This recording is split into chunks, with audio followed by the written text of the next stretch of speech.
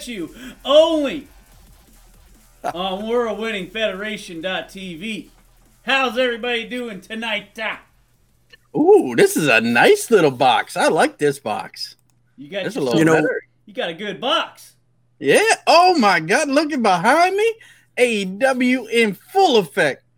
Oh, Alpha, your people know how to do it. I'm telling you what.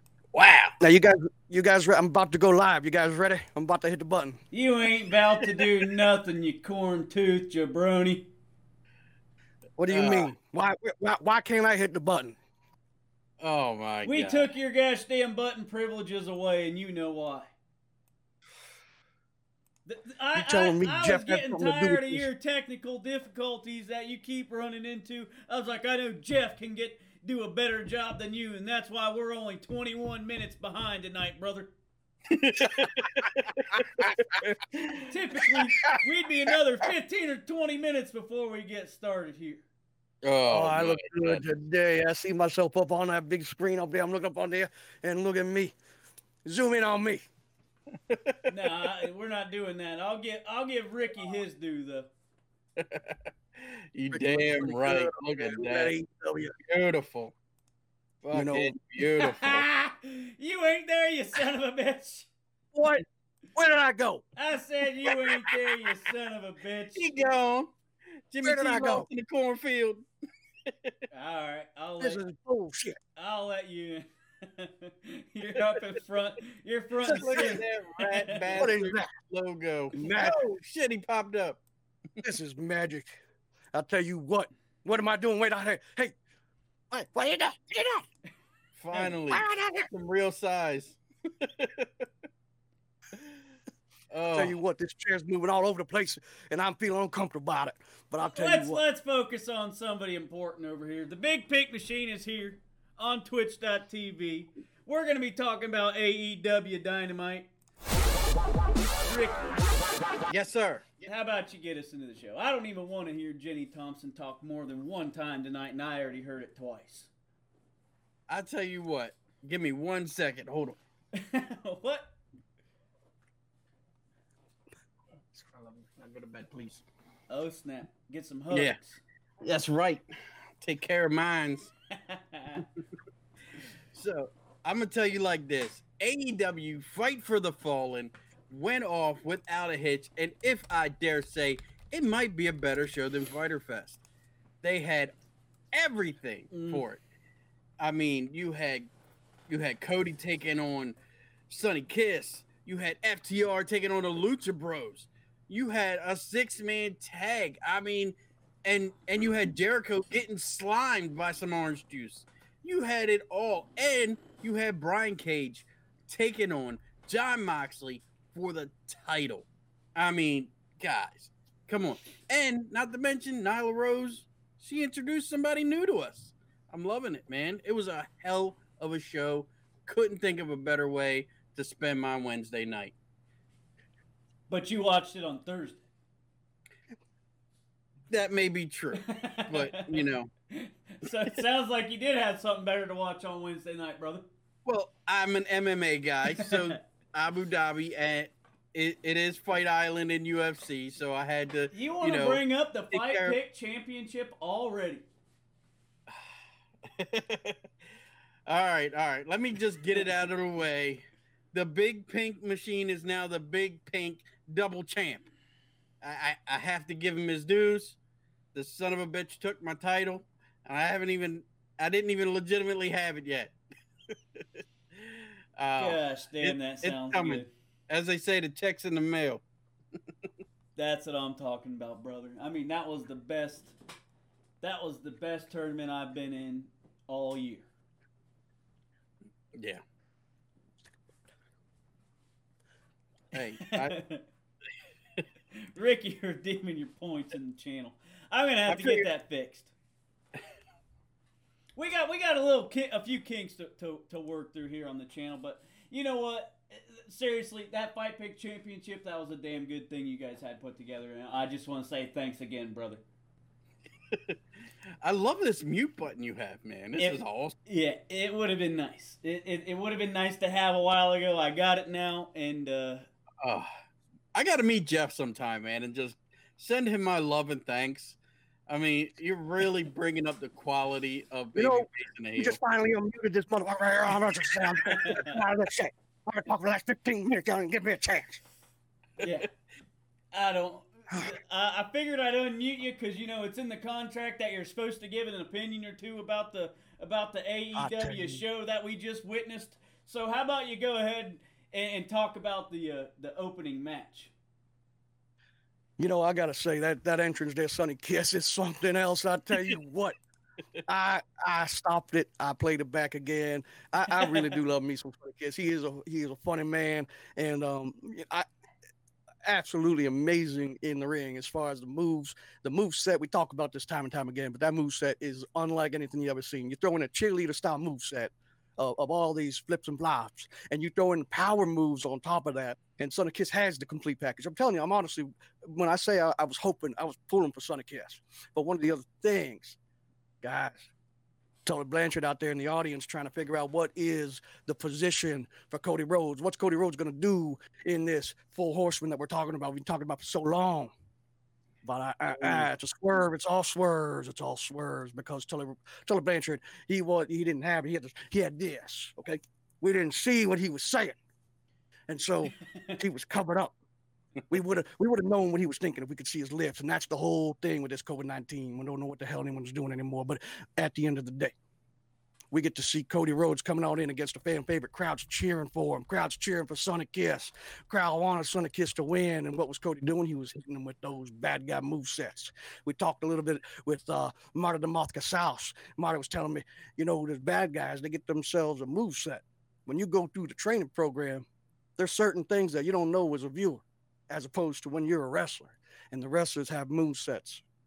Okay, when you're a bad guy, you do certain things, and it's small little things. And you saw here tonight, Cody Rhodes using that bad guy move set. But he looked out of place when he was doing it. He didn't look. Do you think that was on purpose? Huh? Do you think that was on purpose? I hope so. Because to me, he didn't look like a leader of a faction. He looked like a man trying to find himself. He looked like a guy that should have lost to Sonny Kiss, in my opinion. Sonny Kiss had that match in his hands. It was ready to go. Alpha, what do you think of Sonny Kiss actually getting a primetime spot on AEW Dynamite? I mean, she killed it, knocked it out of the park.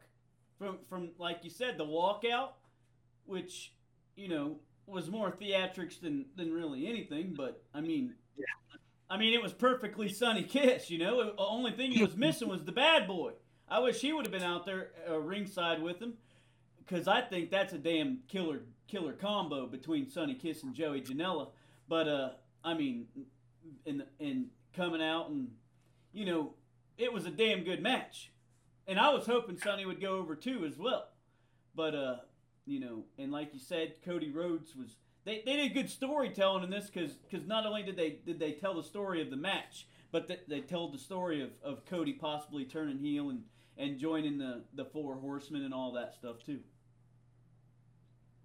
Hey, this match had everything, the theatrics, and I know you guys have already said it a little bit, but Sonny Kiss with the Hurricane Rana, the 450 splash, the jump from the top rope into a split. I mean, wow. Those are the kind of moves I'm talking about here. You see these girls doing that thing and like these cheerleading competitions and stuff, doing stuff, all these flips up in the air. He's doing that stuff with this power move set on top of it. And, you know, just the imagination of what he can do in the ring, what she could, you know, we talked about last week, goes by multiple pronouns. And they actually were alluding to that while they were talking too. I want to comment on. I thought it was very good, Taz and all them referring to he, she, and all that. You know, it is what it is, and that's the beauty of AEW. You ain't gonna see this in WWE. How do you get? You know, 5 years ago you would never imagine this, and here you have one of the best matches on the card, and it's Sonny Kiss going against Cody Rhodes for a title. We made major accomplishments right here. I'm telling you what, because this right here was one hell of a show, and it just goes to show you the sky's the limit for all these people, because Sonny Kiss made himself a very serious impact on Dynamite. Yeah, he did. I wish they would have done this during, you know, the Gay Pride Month and the Black History Month, and I wish they would have put Sonny over. I think we might have had that conversation. I don't know if we did that on screen or via messages, but I wish they would have had this match a couple months ago and put Sonny over. Yeah, and Bree's talking in the chat here about the pronouns. On I think you verified last week, right, Alpha, the Twitter mentions it's she goes by he, she, and right on Sonny's Twitter page. It says she, he. I can pull it up right now. That way we're clear. Because, I want to be proper with it. I don't want to be disrespectful. What are you doing to me? Where am I? Where'd I go? Oh. We done left. You better get Jeff on the shit. Jeff! Get your Jeff! We got to work with what we're working with here. Sonny Kiss's pronouns: she, he, sis, homie, and babe. Oh, is that your mom the bomb? Oh, shit. You're browsing your Facebook page right there live on 85,000 people watching you. That's a dangerous story to be telling. I'll tell you what. Sis, homie, we'll get this figured out here eventually. Mm-hmm. This is just day one of the babyface on the heel, ladies and gentlemen. We'll get this. Yeah, no, and that's the thing, Bree. We're trying to, we do our best to try to keep up with this stuff, and it's I believe it's an awesome problem to have that we're over here talking about it, because you got yourself Nyla Rose, you got yourself Sonny Kiss, and they're making waves and they're making moments happen, championship title matches. And it's just have this conversation in WWE? Yep, you wouldn't even have it. So I think it's awesome. This was a great match, though, and at the end of the day, you got yourself Sonny Kiss pulling off a crossroads. I thought that was interesting, and then losing to a crossroads. Did you see the way that crossroads was applied with Cody hitting it on Sonny Kiss? I mean, that neck, that twisted the wrong way. It didn't look good. You said Sonny might have took a bump there. It took a bump the wrong way. I'm not gonna lie. I'm not gonna lie here. I had to watch this episode on 2x speed, so the big pink machine didn't catch that. Oh man, the finish to that match when Sonny Kiss took that bump, her neck just didn't look out of place. It didn't look right. It didn't look right at all. And then they seem fine afterwards. I mean, sometimes it looks weird and it ain't so weird. So I always think when they do them Canadian destroyers, especially when they're doing them off the top of a dinosaur, I'm like, yeah, damn, they're dead. Yeah. That's a moment in time that 65 million years in the making. I'll tell you what. The only person that was alive to see that was Matt Hardy. That's true. No, he's only 3,000 years old. Damascus only 3,000. They didn't. Wow. Dinosaurs don't exist. That's a whole thing, and another thing we can get into another time. AEW is by far the most progressive wrestling show in the world. They're not discriminating against old people, dinosaurs. Where they get their destroyers from? Oh my! They don't care. They don't care. Straight from Canada. Those are the most polite destroyers I've ever seen. Jimmy T's ever seen anybody come and destroy something so politely. I tell you what, though, it did look a little weird, though, that they hugged afterwards. Did anybody find that a little off? Which one? The Sonny Kiss, Cody Rhodes? Yes. I thought it was no, because I think that's with Cody, making the potential heel turn and everything, that he hugged it out. I thought that could have been done backstage. I agree right there with you. No. You guys are missing the point here. That's the thing. That's the swerve. Okay, they're trying to tell you that they're showing you he's turning, but that he's still Cody Rhodes, still trying to run the show, still trying to be the guy. I don't know if they're going to do a swerve where it was I was bad the whole time, or if the swerve is that he's going to be convinced to be the fourth horseman, and whatever it is. But I believe that those things that we're seeing here are on purpose, that we're seeing that handshake and that hug at the end of these matches, because every time he's wrestling, except for 2 times, Jake Hager, Lance Armstrong, whatever the hell his name is, and everybody else is good guys. He's not wrestling bad guys. Well, he wrestled that one guy, but he was brand new, who's kind of funny guy. Ricky something, Ricky the Ref or someone like that. But you know, the end of the day, you got yourself a guy who's trying to transition his character, or at least give us the perspective that it's a transition, because we said it before, we tell it like it is here, Bree. The chances of him being a full horseman are probably about 50%. Okay, there's going to be a swerve somewhere. Is the swerve going to be Hangman? Is the swerve going to be Cody Rhodes? Is it going to be Hangman come on out thinking he's the fourth horseman, and then Cody kicks him? Or is it going to be MJF? We just don't know, and we're waiting to find out. I mean, maybe 33%, but if you add 33% and 32%, you got yourself 66%. So then that Cody Rhodes is now probably unlikely to be the fourth horseman. Yourself all confused. No, I'm centered, man. I'm centered. I know what's going on here, and I think Marco Stunt. We know Marco Stunt's on the path. He's in the running too. So what do we have next, Alpha? What happened after this? You got to remind me. Holy shit! Lucha Bros. I've had a couple things on my mind today. Okay.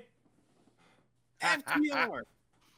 Lucha Bros. You see, he watched this thing on 200% speed, but his brain only works 50% speed. So you add the 200% with the 50%, 250%, and then he can only go halfway. So he only gets 75%. And you ain't half the man I am, and I ain't got half the brain you got. How about that? That's right. That's right there. What do you think of FTR's theme music? Bros, man.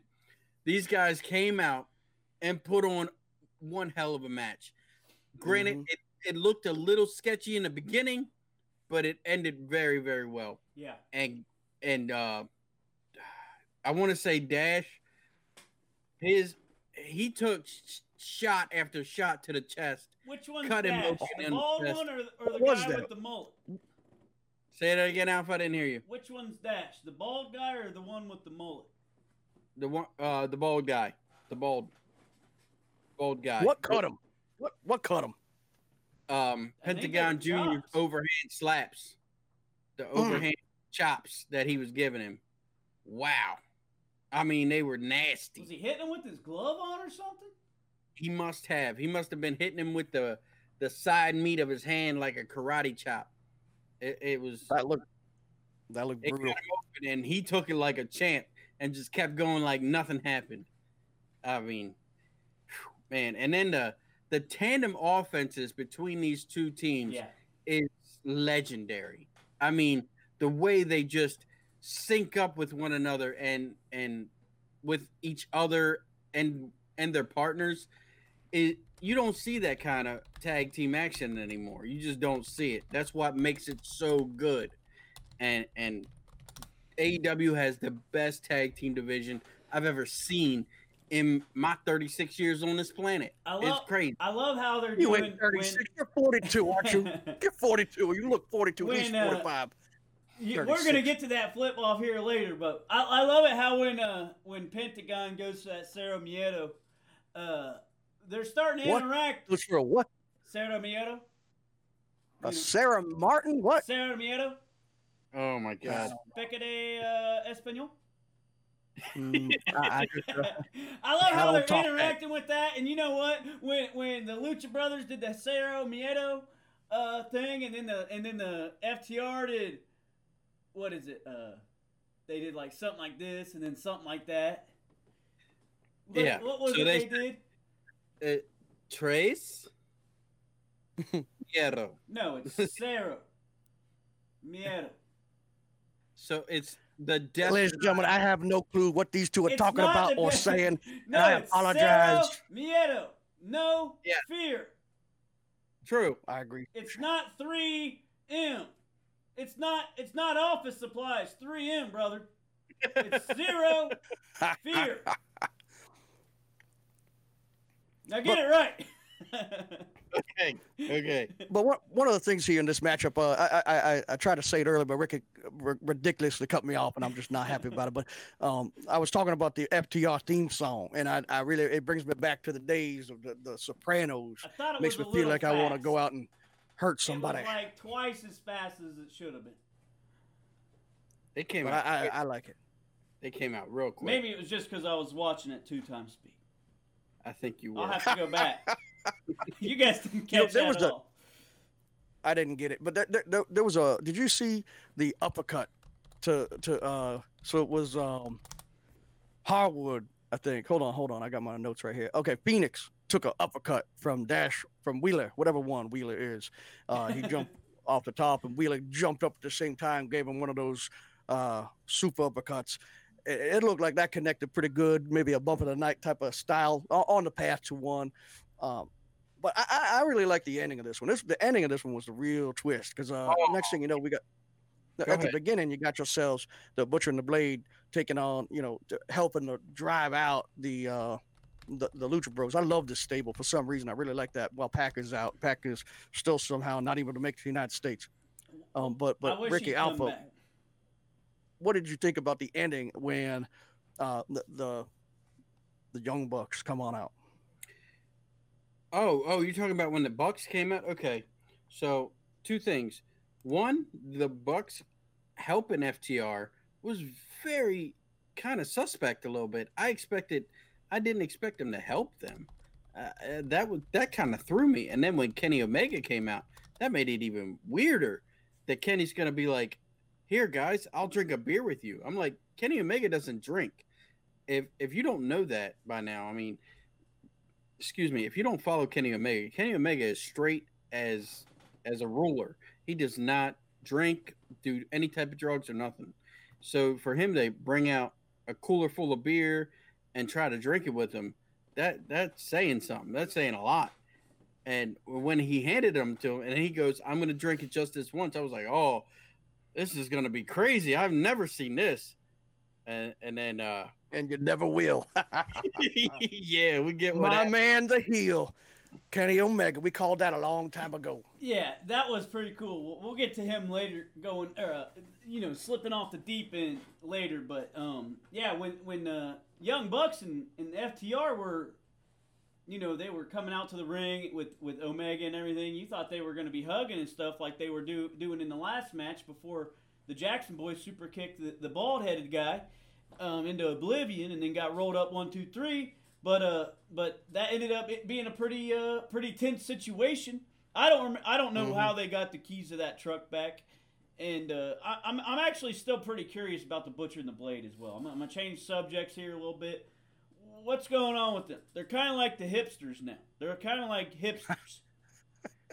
Whatever they done, Bunny come on ran off and loves apples now. And she's like, I like bad boys. I'm not into these hipsters. I don't know what she's trying to pull. I just don't get it, but I love it. I do love it. But I really, for some reason, have always loved the Butcher and the Blade. I do not understand the white. I do not understand it by any means. And even JR said something today. He says, did they work at a bakery? And I just thought that was pretty funny comment. I do have to mention one move through this match though. When the two opposite guys were on the ground, I think it was Pentagon, which in Espanol is Pentagon, and and who else was on the ground? I didn't understand what you just said. Maybe the bald guy, but they hit one of them hit the knees up top. And then the other one, hit the knees on the belly. Were you not wearing any pants? I never wear. Where's your pants? I never wear pants. Gross. Oh, the show just keeps getting better every time. You always had such hairy legs. I always thought those were pants. I gotta get subs somehow, brother.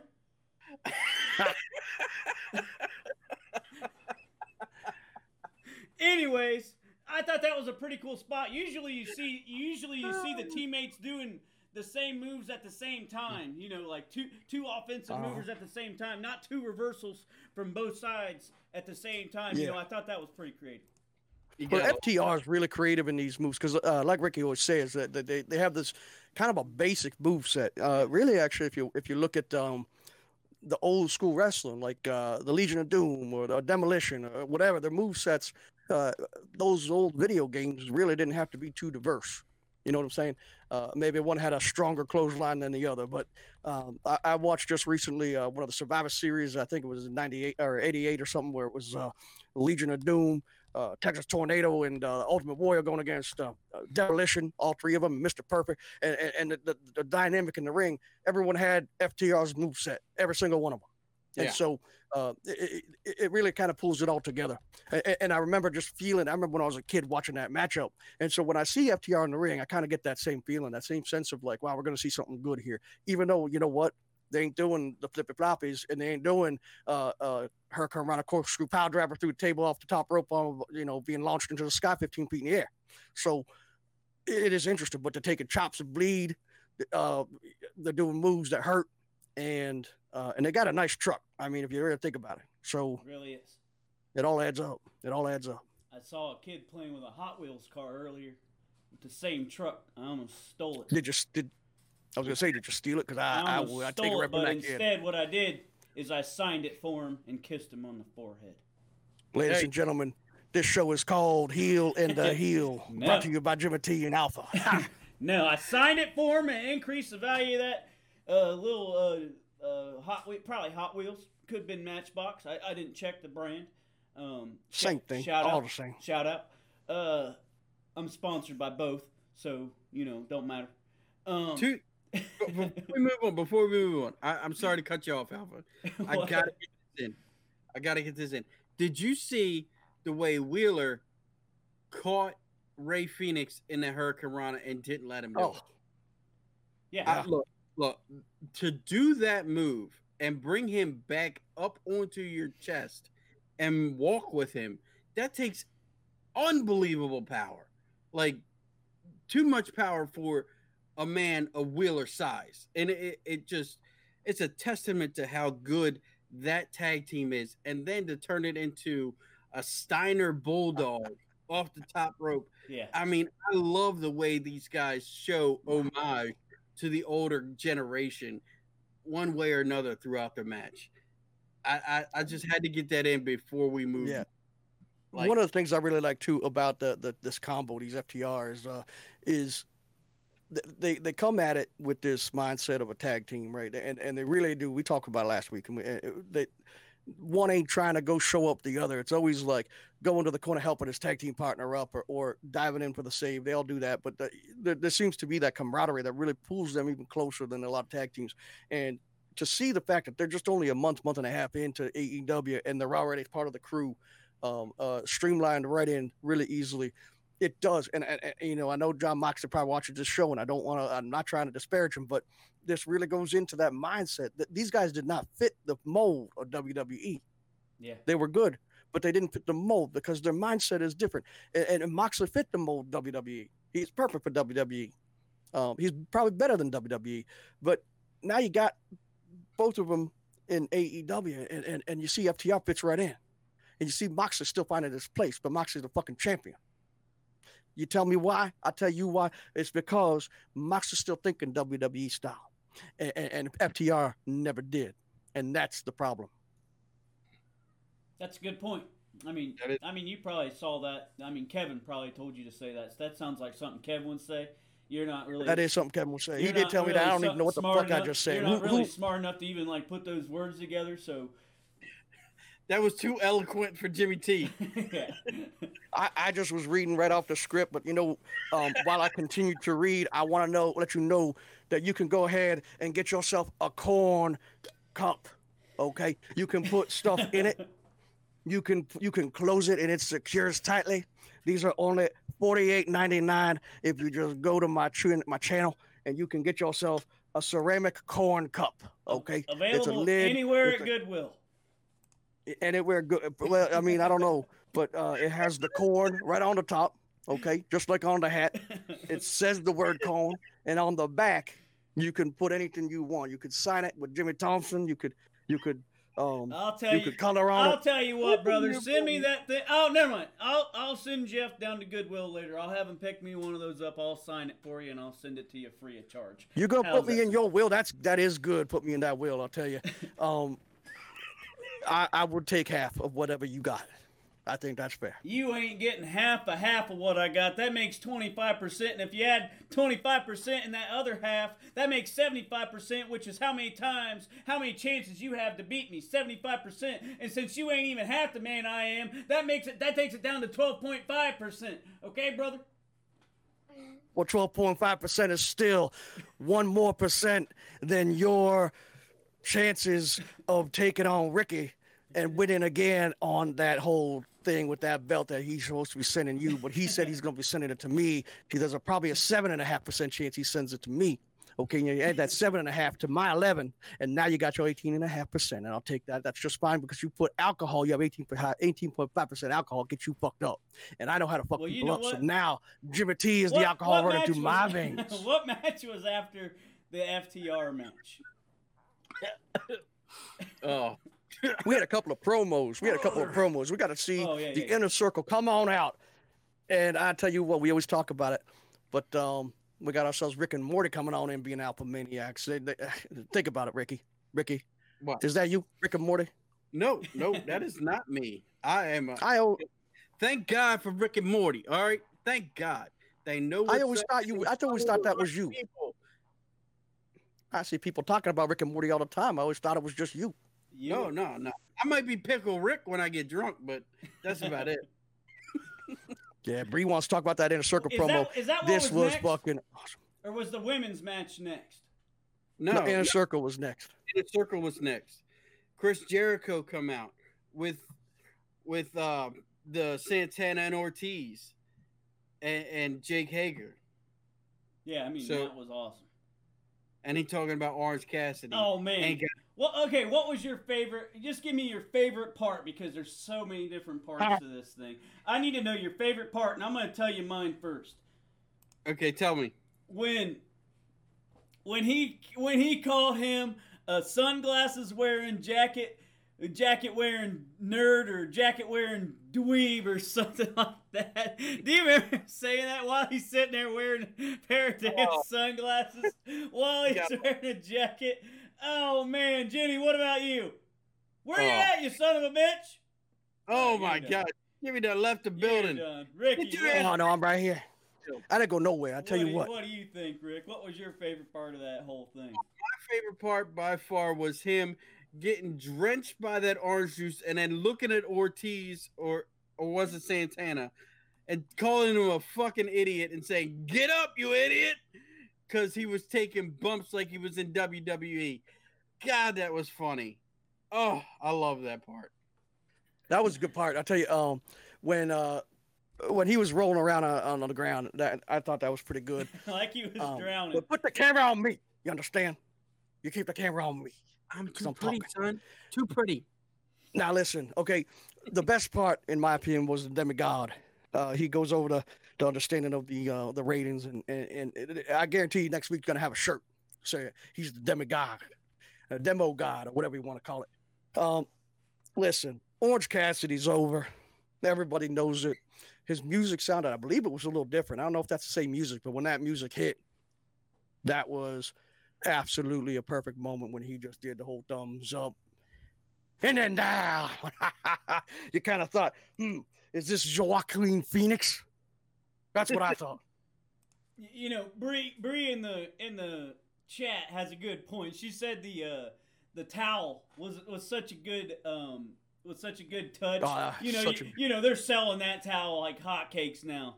And the Demo God shirt she said's on sale, that's gonna sell as well. And Jenny, you've said it a time or two before that Jericho is a gosh damn master at selling merchandise. Yeah. He's not only putting his own stuff over, he's figuring out a way to put Orange Cassidy's merch over every day and Pineapple Pete's merch over every day. Yeah.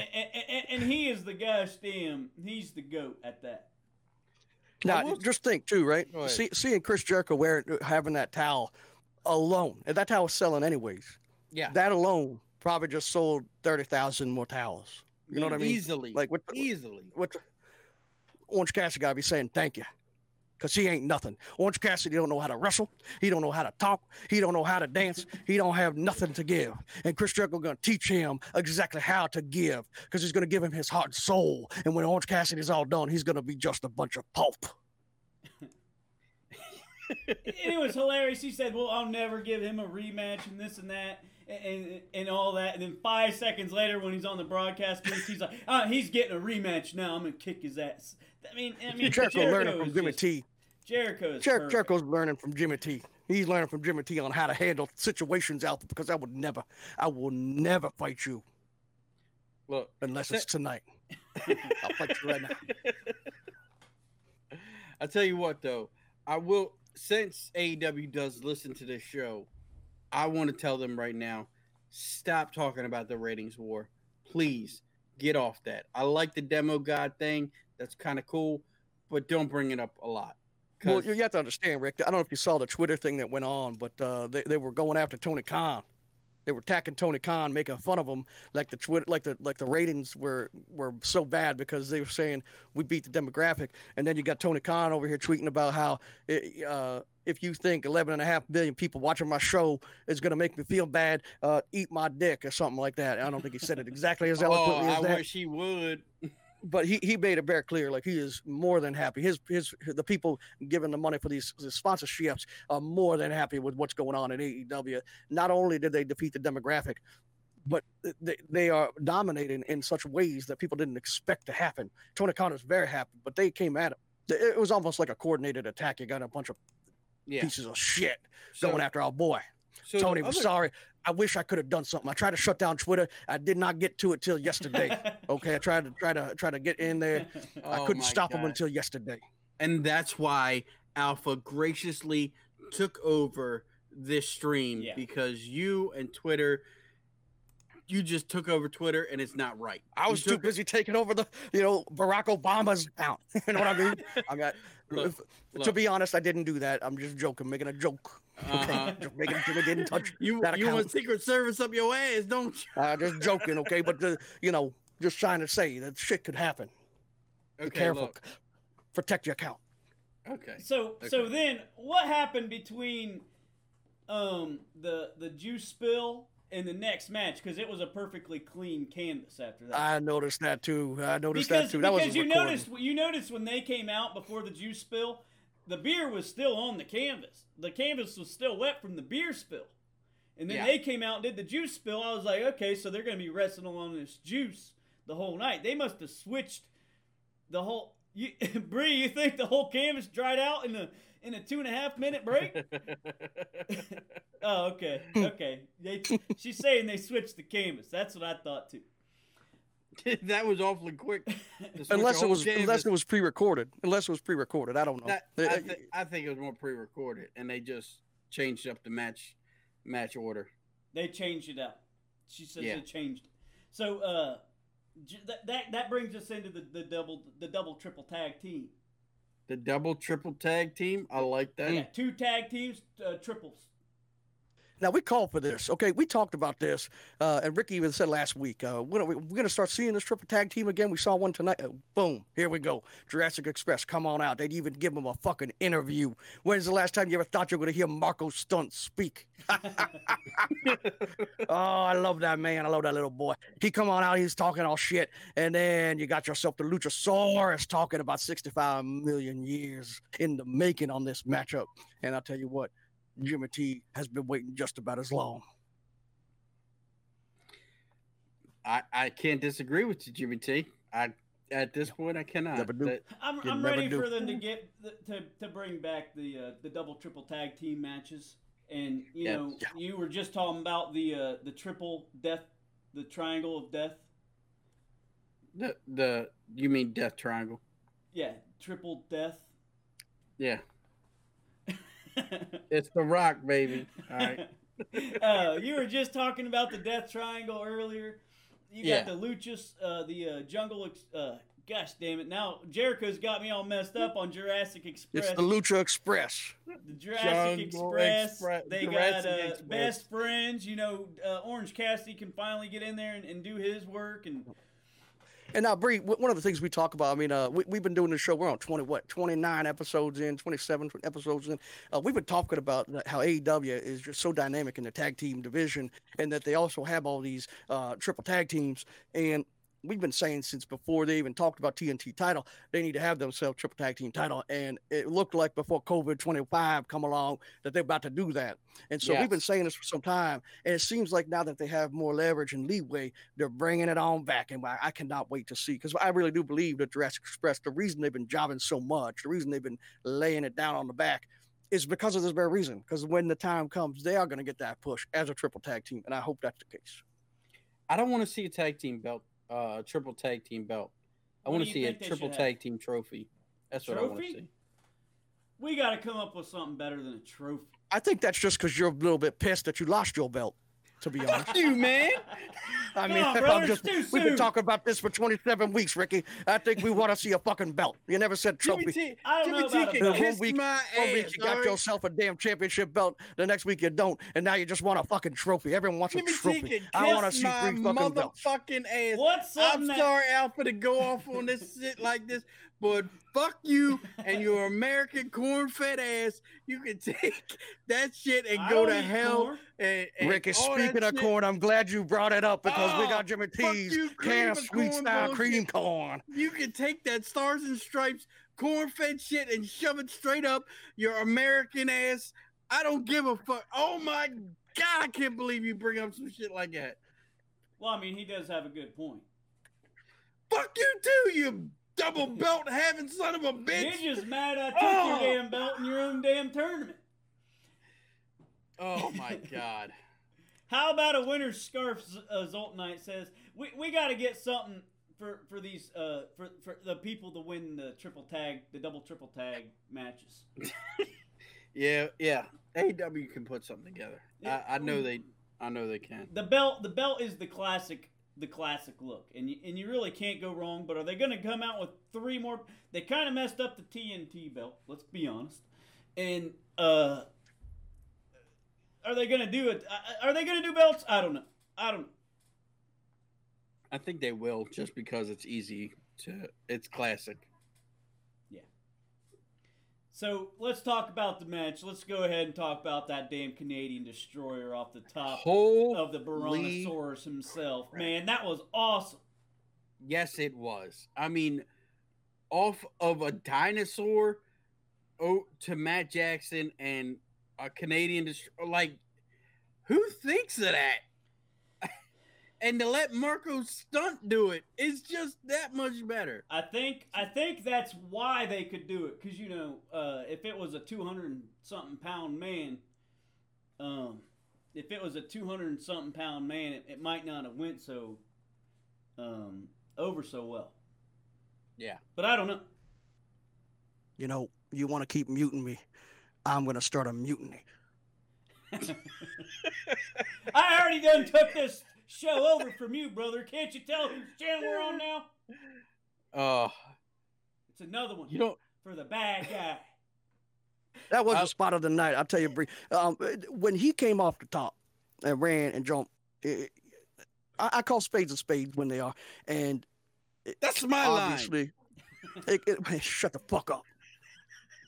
It obviously could have gone a little bit cleaner, because you had that moment where Luchasaurus was like, like he's a Mortal Kombat character about to take a finishing move, and then you got the Marco Stunt doing the whole thing. That was good stuff. But yeah, give me a clip of that Luchasaurus.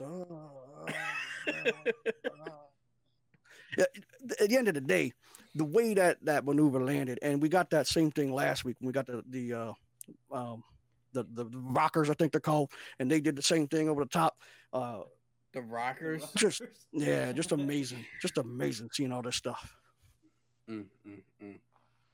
The Rockers. About the whole match, though, it was a damn good match. A double triple tag match that goes down like that. And then Omega, we talked about it earlier. Omega, going crazy. He's not heel, but he's just going a little bit crazy, like a little I don't know. Snowy, like I got it in my notes. Snowy. Alf, I got it in my notes. Heel turn. This was it. This was the moment. You can't even spell heel turn, let alone point to your heel. HEAL 2URN.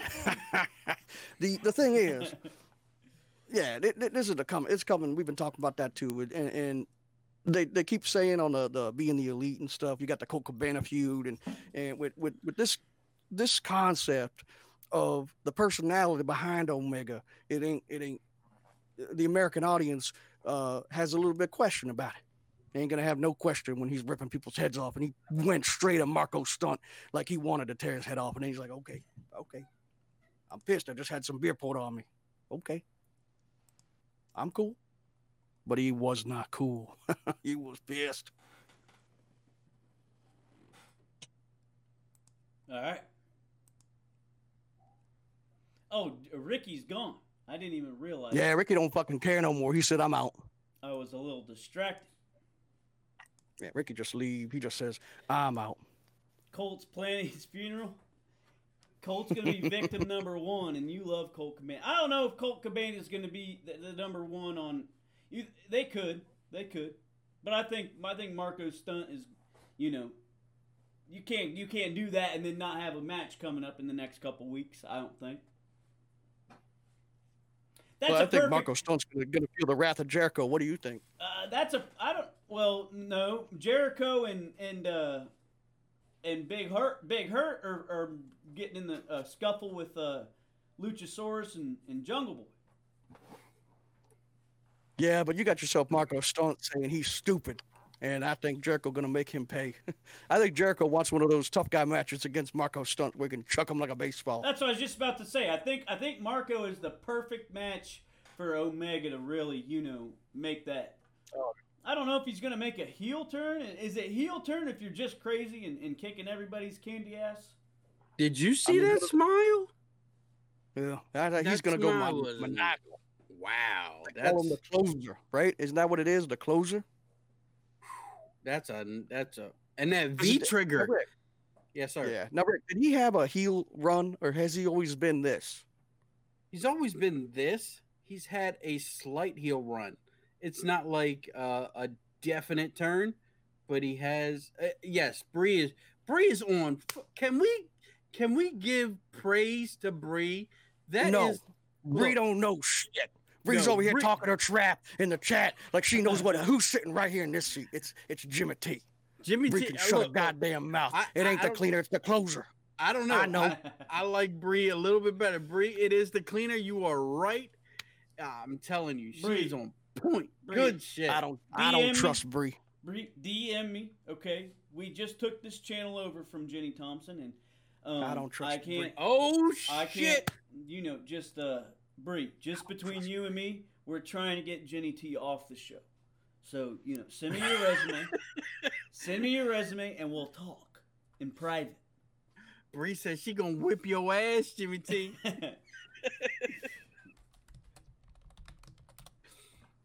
Anyways, I thought this match was a damn good match. There was a lot of good spots in it.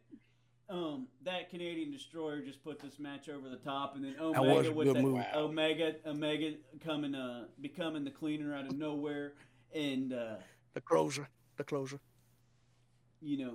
I love the match. Yeah, that was the best match of the night by far. I'm gonna calm myself down. I'm gonna fix my beard.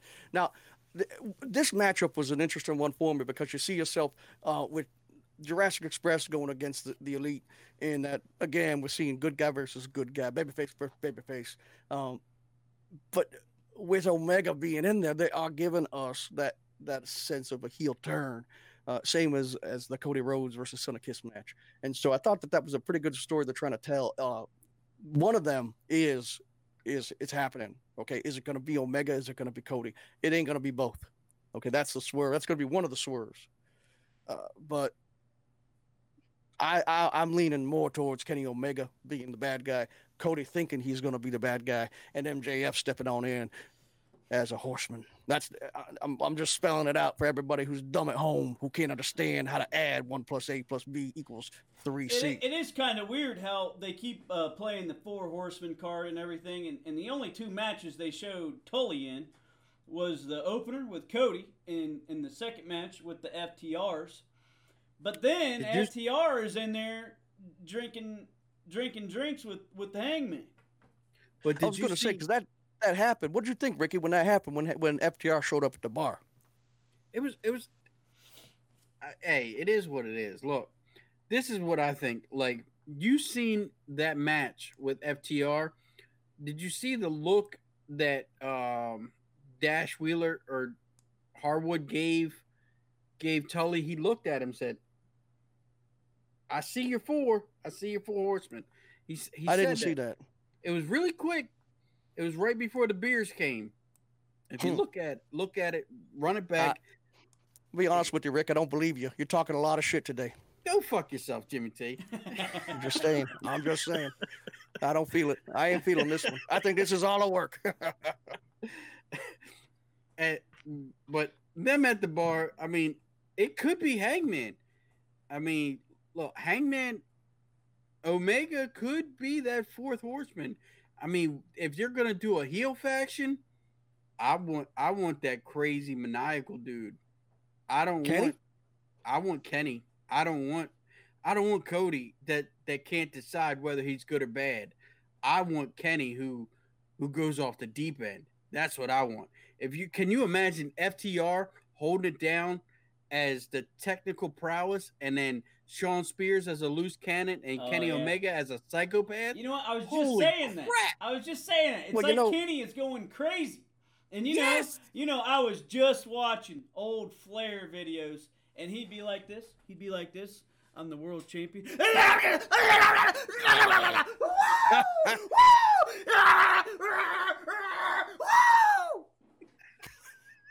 And then he'd be back to normal. The 16-time world champion. I could see MJF pulling that off. I could see MJF doing that. I don't know if I could see Kenny doing that legit, because I think Ric Flair is literally fucking crazy. Like, Ric Flair pulls that off because he's got it. Yeah, the Four Horsemen. Okay, I was brushing up. Okay, I'll admit I don't know that much about the Four Horsemen, but I was brushing up. They could all hit it on the mic. Yes, they could all hit it in the ring. Double A had the mic skills too. He was so good, and he was serious too. And Omega on the mic is a 3 out of 10 at best. Okay. You know who didn't have to worry about the mic, and it kind of goes in line with what you're saying, and I'm going to give you some credit for this, was the Crippler. Okay. They always had, we talked about last week, they always had a position of the psychopath. You just refer to that as Shawn Spears as the psychopath. They're kind of giving us an option of who's going to be the Crippler, the Brian Pillman, the loose cannon, and I don't think it's going to be Shawn Spears anymore. I think that's a setup. Really? I don't think it's going to be Kenny Omega. I don't. It's going to be someone who can stand there just like Chris Benoit or just like Brian Pillman, a little nuts, a little wild. I don't know who that's going to be. Maybe it is. Maybe that is what they've been trying to do with Shawn Spears in that pole position. But they need an enforcer. Okay, you got the tags, you got the Arn and the Ole Andersons, right? The Tully, whatever ones. Yeah. You got yourself. Secure. Yeah, and then you got the Crazy, but the Crazy isn't the Four Horsemen Crazy. Or I'm sorry, isn't the Flair Crazy. But I did notice something. I sent you guys a little picture. The history of the Four Horsemen. The only one that has been part of the Four Horsemen the entire time is Ric Flair. And we know Ric Flair ain't going nowhere. Ric Flair is in WWE. He's signed a contract. He's on TV. Okay.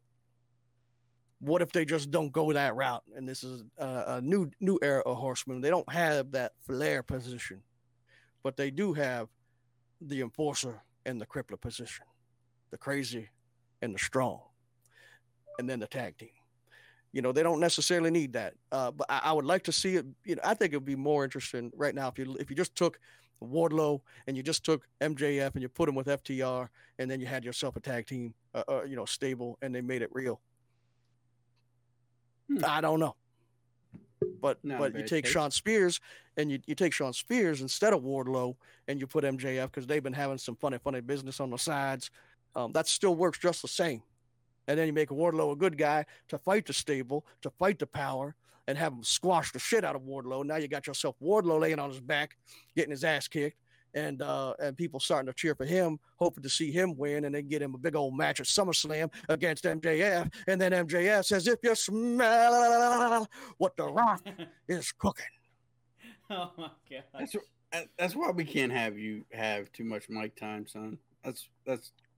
I did watch something. The reason I said that, I don't even know why it came out, but the reason I said I watched the first time The Rock come on out as The Rock when he did the Rocky Die, that whole thing.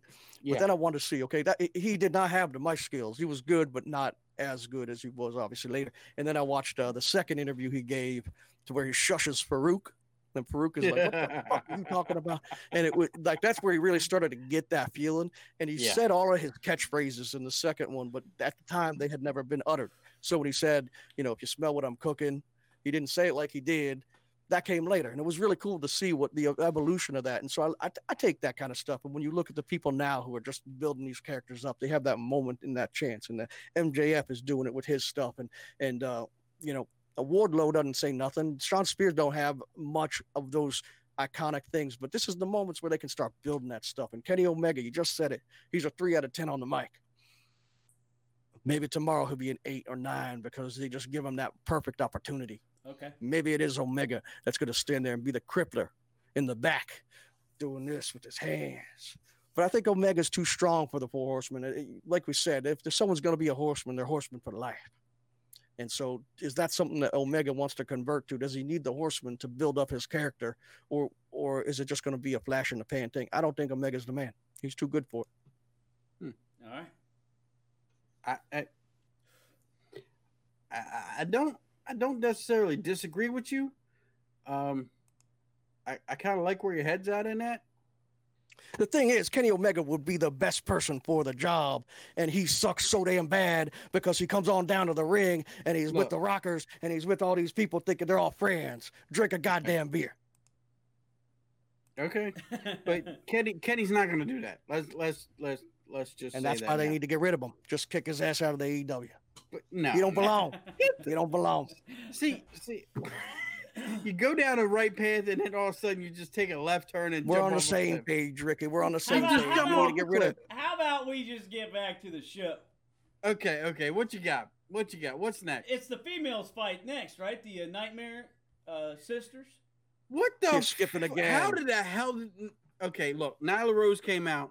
And told us that Vicky Guerrero. You're still skipping. Okay, he got him Sheeta. You just don't want to talk about that a promo. That's not a promo.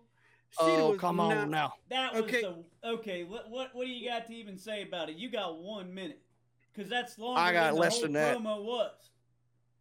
All I got to say about it was that was a hell of a job. She don't speak English, and she gave a full English promo.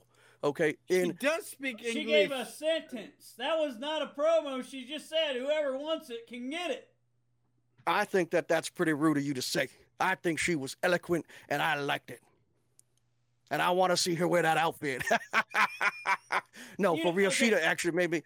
I like this because this was Sheeta giving us a different aspect of her, saying, "Listen, I'll take on anybody. You want a rematch? I'll give you a rematch." I like Sheeta. Okay, that's why I want to bring this up because she gave a full. She does speak English, but not. She's not cutting interviews all the time. This was a big moment for her to cut an interview, and she tried to give us this tough aspect of Sheeta because she's always this cute, cuddly, and over lately she's coming on a lot stronger. So I think this was a moment for her to just address the situation, let people know she's still here, let people know she's willing to take on any competitor. And I think it was, while it wasn't the most dynamic interview ever, she ain't gonna get promo of the night. She did what she needed to do, and she let people know she ain't afraid of Nyla Rose. All right. That was more than a minute. And then we had Moxley, and Moxley didn't say shit. So we can continue.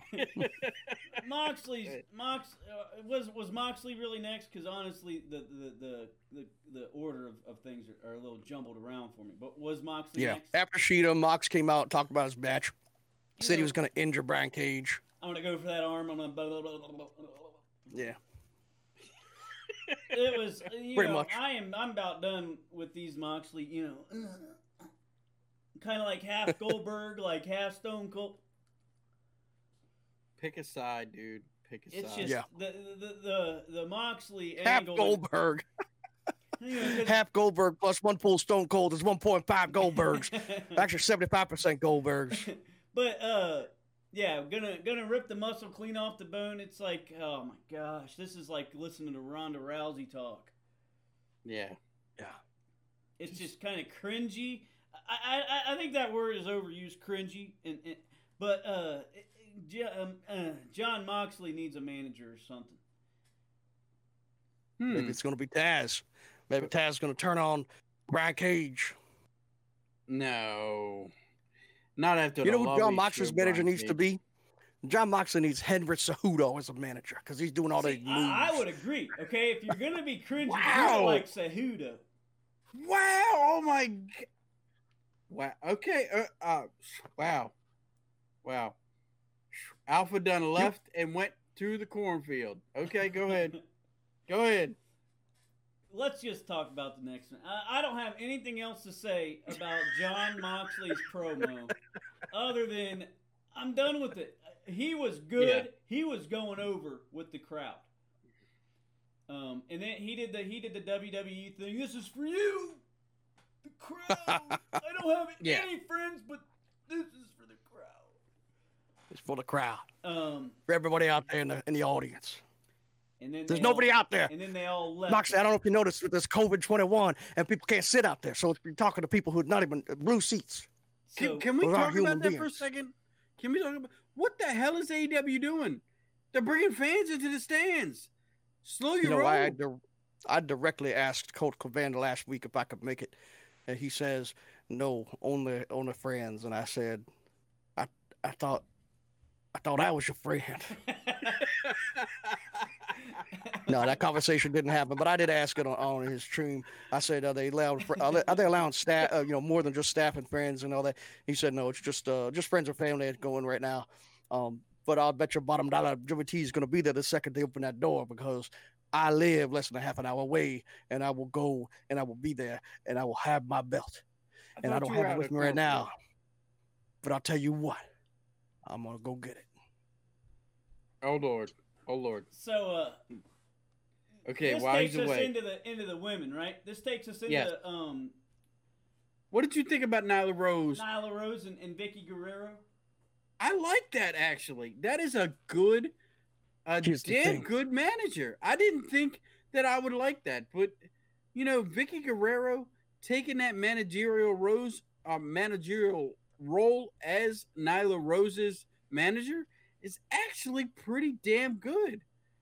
I mean, she's annoying as hell, and she'll get more heat on Nyla Rose. It's a win-win for that. I like it. What did you think, Alpha? I like how they're doing a female manager. I wish they would have had her be a manager for one of the men. That would have been awesome. Put her up with who could have been a good a manager for her, like a single heel. Jim Cornette would have been the perfect one. Yeah, I would have rather her been with, because the women with the women and the men with the men. This is 2020. We need to intertwine. I think she would have been a good manager for a Kenny Omega heel turn. Something like that. They should have made Riho her manager. That would actually went over. That would have went over. What if it was just straight up Virgil? But let me tell you something. Because if it was Mr. Soul Train, what I would do is jump right over that rope, and I would get in that ring, and I would take this belt, and I would smack your face right on this belt. We're done with that, and we ain't even mentioning Ivar. Oh my God, Mr. Soul Train, please enlighten me. Who, Alpha? What's his name? Who? Ilar? Mylar? I don't even know. Never heard of the guy. But this one time back when I used to wrestle for the WVF, I knew a guy named Todd.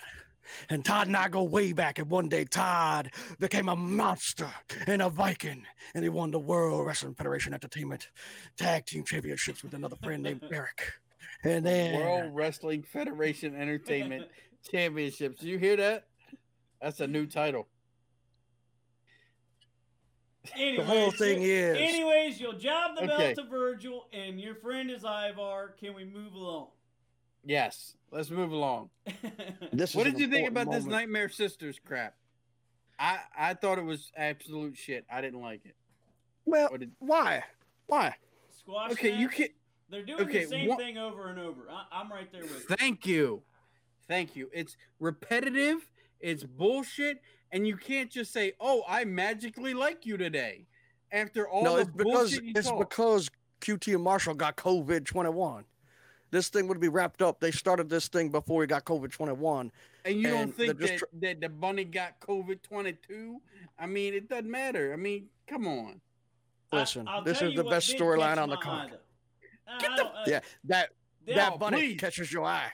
No, Dustin Rhodes. Okay. As a manager, he's decent. I like it. What's his going? He's paying homage to Seven. His makeup. Yeah. He's got the white makeup on. What's up with that? That was the coolest thing. Is he going to come out with white spandex on next week? And float to the ring? I hope so. Oh, yeah, that'd be Imagine cool. Imagine if we come out with 1/2 Seven and 1/2 the red. Oh. You'd be 7-11. And then if you take 7 plus 11, you got yourself 18. And 18 of Dusty Rhodes. He can do some math. And that's 3 away. Best storyline of the night. The reason it's the best storyline, listen, the reason it's the best storyline is because we really love QT Marshall and his apples. And when she come on out, she got herself a stuffed apple animal. And she tossed it over to Brandy Rose, who just let it fall. And Buddy just said, "What the fuck?" And then Dustin looks right at her and was like, "Shut your fucking mouth." And then just walks past. I thought that was a good part of the storyline. I thought that was funny. You just mentioned it, and that's where Brandon Marshall's been. The economy's opening back up, and Applebee's needs their guy. Oh, shit. I forgot about Applebee's. Applebee's needs their main man back. Oh, my God. That is so true. Holy shit. We need free appetizers. Holy What's that shit. song go? It's good, Applebee's. Yeah. Right? There it is. That's him. QT. Close enough. Bunny just loves free wings. I mean, let's get real. It's the leftovers at the end of the night. He gets to order a free meal. He brings half of it home for her, and she eats cold wings, and she loves them, and she can't get over it. That's the draw. My God. Okay, what about this match? Did we think anything of this match? I mean, anything? I couldn't even tell you the finish. Oh, my God. Now, listen, okay. real quick. Considering the amount of TV time that this what's her name, Kenzie Page, has been getting, I would say that this was an upset because I have never seen the Nightmare Sisters wrestle together except for on AEW Dark, and Kenzie Page is a Dynamite superstar. So that's a good point, Jimmy T. That's a good point. I thought this was an upset, to be honest. I couldn't tell you if the other girl even tagged in. I didn't even notice. She did. She made her debut. Debut. And I did see that next week they have 2 new. I did see next week they have 2 more coming in, and Dionysus or something like that. And I've heard something about her. Diamante. And I got to ask a fucking question. That's actually Santana and Ortiz's girl. You go ahead, and a couple weeks ago, you toss us out that maniac of a fucking chick. What was her name? Hold on. Abaddon. Abaddon. How are they? You give us Abaddon going a full month ago, and you don't show us Abaddon again. Gets that clean win off of Anna Jay and the best outfit I've ever seen, and now you don't even give us Abaddon again. Give us Abaddon. We want Abaddon. I'm right there with you. Right there with you. Yeah, I don't know how they're burying Abaddon like that. Yeah. She was so good that one week. And she should join the stable with either Luther and Mel, or she should join the stable with Nyla Rose. I would rather see her with Luther than Nyla Rose. Me too, but I mean, it'd be interesting. I don't want to see Abaddon with anybody. Abaddon is a lone wolf. She's a poltergeist. Damn right. I want to see Abaddon come through the ring and just suck somebody in one time. Jesus. And then they cut to commercial. Come on back, and the ring is perfectly fine.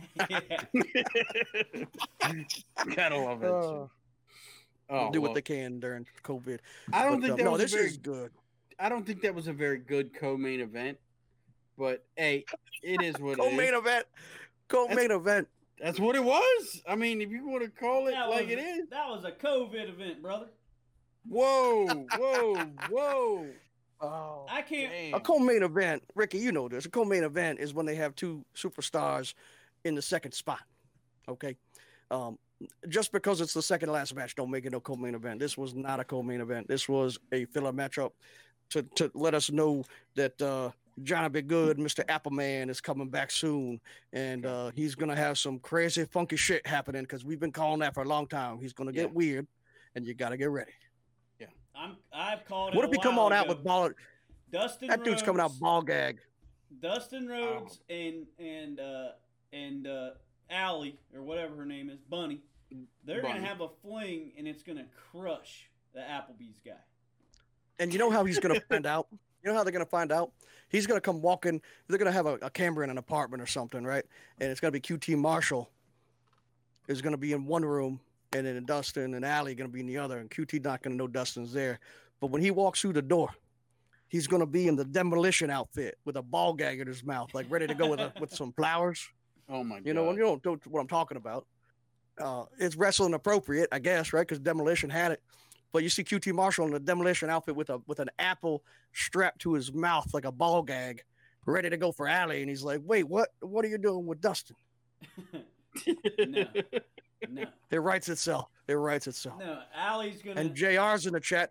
JR's in the chat saying, by God, of course he knows it's going to happen. Applebee guy's going to get home. You know, he's going to have his margarita, box margarita and wings. And he's like, Allie, I'm home. And she's coming out of the bedroom real quick. And she's got face paint, but only on like one leg. And she's like, what are you doing home so early? And then he's like, Applebee's got closed down from the COVID-21 again. And she's like, ah. And he's like, why is there black and red, or it could be white and red face paint, but only on your left leg?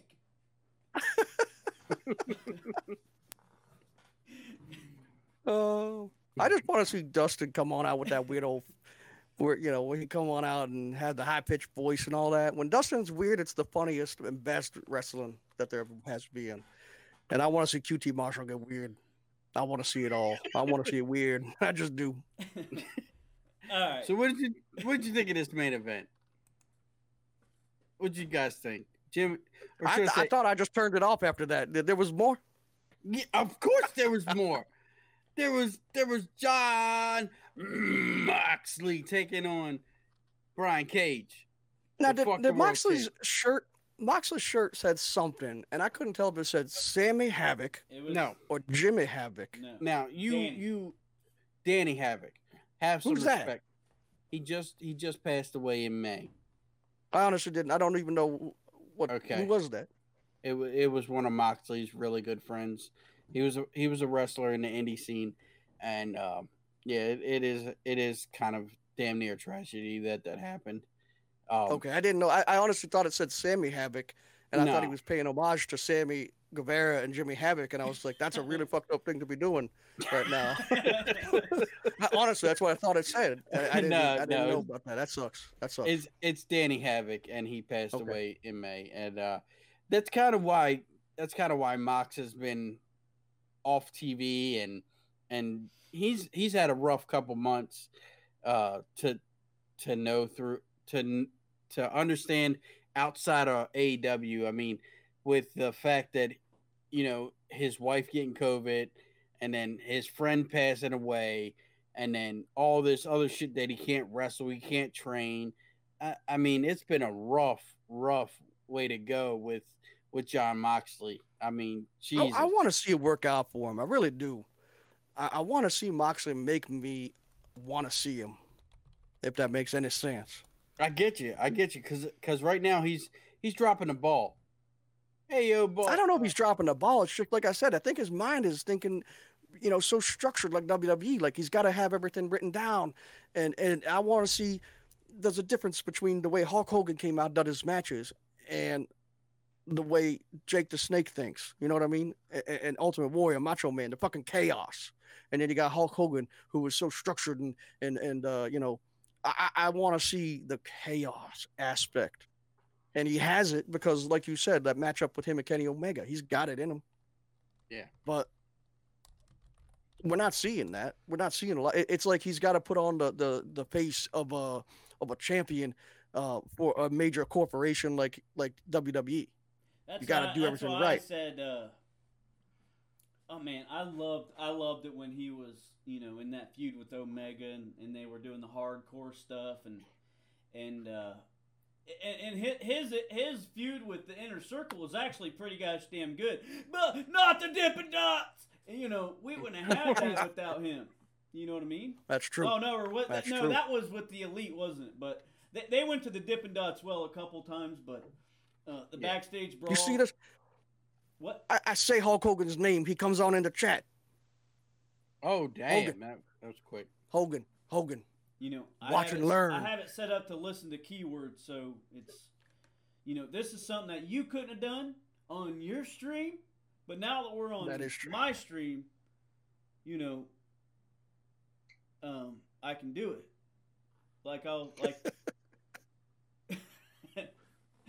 Anyways, but keep talking. It's just kind of weird because he's trying to be, you know, edgy. But like you said, he's stuck in that rut, and it's kind of weird. Everything about it's just kind of weird.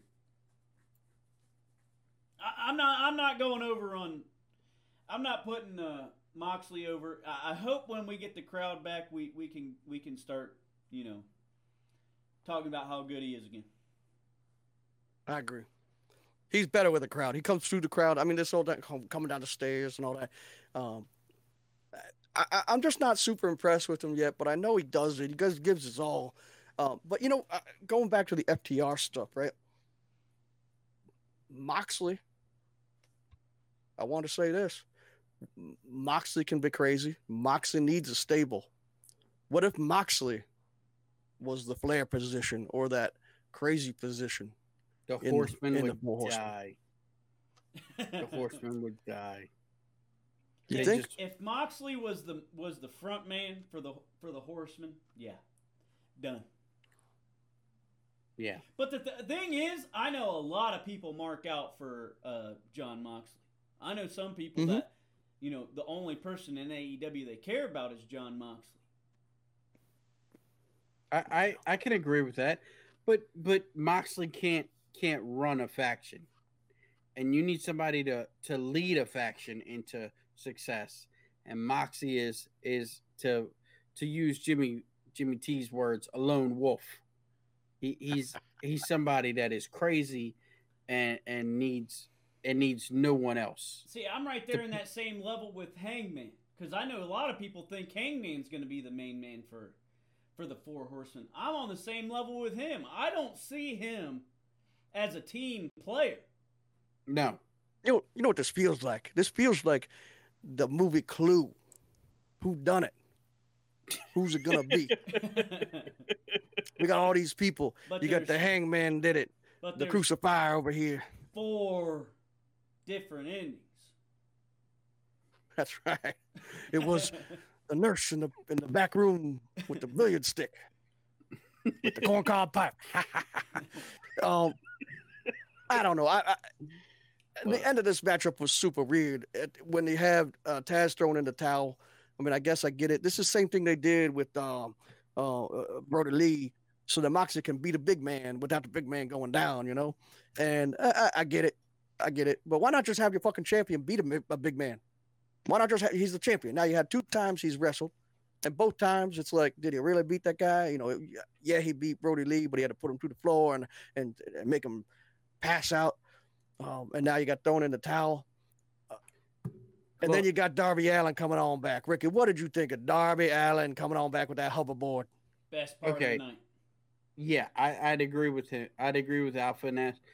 Him coming off the rope and chucking a skateboard into somebody's throat. I mean, it doesn't get much better than that. And then to have your face on the skateboard, that's just icing on the And cake. his. Yeah, it was great. It was great. I want to see Darby Allin take on Brian Cage and Taz. And I hope I'd they see can. that tag match, Darby Allin and Tony Hawk versus Brian Cage and Taz. I would watch that all day long. But like I was getting to, I mean, you got to put Darby Allin in his darker place, and I hope the hell that Brian Cage can bring out a darker, more sinister Darby Allin, because that is the character for Darby Allin, not this fun-loving skateboard guy. I want to see dark Darby Allin. You know how you're going to get this, and this is something we did kind of touch on months ago back when we were talking about who's the chosen one for the Dark Order. I think what you're going to see here, and I ain't lying, is we're going to see Raven coming on back and being a mentor to Darby Allin. They're doing this with all these superstars, with Taz and Jake the Snake and all that. We're going to see a Raven. Raven's already been in the crowd. They already referred to him. And it would make sense because you got Taz and Raven had feuds in ECW. And so if you bring Raven back now, and at least just have him get a moment of passing the torch of the I'm going to cry in the corner matchup, then you got yourself a deal. But I do think that's a way to bring him down that dark path, and kind of just like Taz is giving Brian Cage the FTW belt, Raven's just going to give him a bucket of tears because that's all they do is cry. Oh, my God. Yes, Jesus. All they do. I mean, they'd go ahead and get him the Crow, but the Crow went to Sting, you know? So I got a question for you guys then. Yes, sir. Wait for it. I'm waiting. The answer is no. Why did that play through my television? Because you it didn't play through my earbuds like everything else. You've been bamboozled, Dad. What do you guys think the bump of the week was? Let's get right into them. We're talking about Superstar and everything, so let's just run right through. Who's the bump of the week? Jenny, hit me with it. A bump of the week to me was that giant uppercut when FTR. It just was one of the stronger moves of the night that required precision. Either it hurt him or it looked really good and really much like he did. And I just love seeing that specific move. I would have called a different move for the bump of the week, but that other move is going to be my high spot. All right. Ricky? I'd have to say, I touched on it a little bit. It was FTR stopping that Hurricane Rana and then jumping right into the Steiner Bulldog. I mean, the power, the difficulty of that move is just levels above what I thought FTR could do, and they exceeded it. So my bump of the week is Ray Phoenix taking that bump from FTR off the stop of the Hurricane Rana. I don't have one. What? I don't have one. I can't remember one. Oh my God! I can't. Your bump of the week is the skateboard. No, because it's a skateboard. They sold well, but it wasn't a big bump. I didn't notice anything that anybody did that I was like, oh.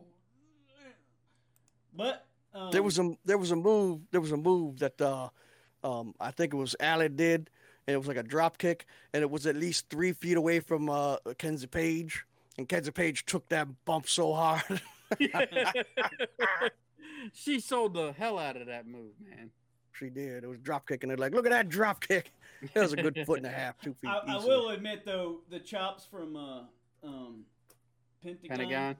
The chops from him, those actually visibly cut a man open. Yeah. So, I don't know. Maybe that's my bump.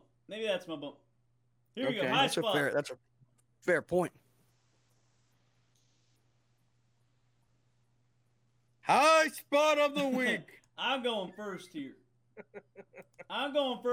Because I'm just getting it out of the way.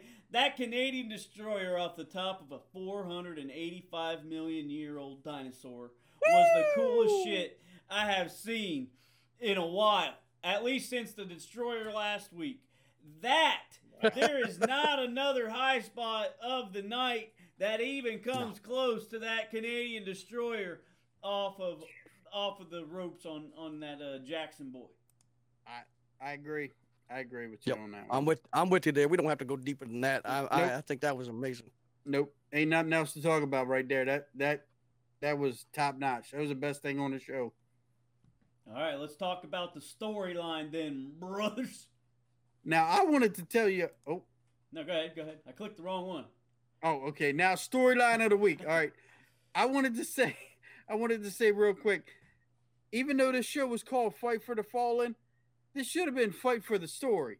It seemed like there was multiple stories being told all across this whole card. And I mean, one of these stories stood out more than the other, but I want to get y'all two's take on it before I reveal mine. So Alpha or Jimmy T, what's your storyline of the week, sir? Jenny. Go ahead, Al. You know, I think for me, the storyline of the week has got to be this Orange Cassidy and Inner Circle storyline. The way that Jericho responded and in his style just makes Jimmy T laugh and laugh. But the way Orange Cassidy come on in, I just think this is a fast ticket to the highway, and a ride straight to the lower cards. You know what I mean? Because Jericho is going to mop the floor with this man. You ought to see it. There's plenty of orange juice down there to mop. Okay. Now you got a whole body of blood. He's going to make it all mix with that orange juice, and he's going to mop it all up. And then Orange Cassidy is going to retire because nobody wants to see that man. I don't know. I think they're setting it up for Jericho to for Cassidy to go over the next one. They're going to do a trilogy, and then at the same time they're going to build up a feud between the Jurassic Express. Okay. I see Cassidy going over. Yeah. That's what I just said. Cassidy's going over this time. They're going to do a trilogy, all while they build up a feud with Jurassic Express and the Inner Circle, and they're going to start going at the double, triple tag team between those two. Yeah. Anyways. All right. So now you got our answers, Ricky. What's yours? My storyline has to be the one that they're not talking about in kayfabe. It's the Four Horsemen, son. I want to see the Four Horsemen. I want to see who they are, where they're going with it. I mean, you see Tully in the stands trying to scout out people. I mean, you got FTR calling them out pretty much like, I see your Four Horsemen. Cody doing heel shit for the Four Horsemen. Hangman Page doing babyface shit for the Horsemen. And Shawn Spears putting on a glove for the I mean, I want to see where this Horseman storyline goes. I am so intrigued, and they haven't even started the damn storyline.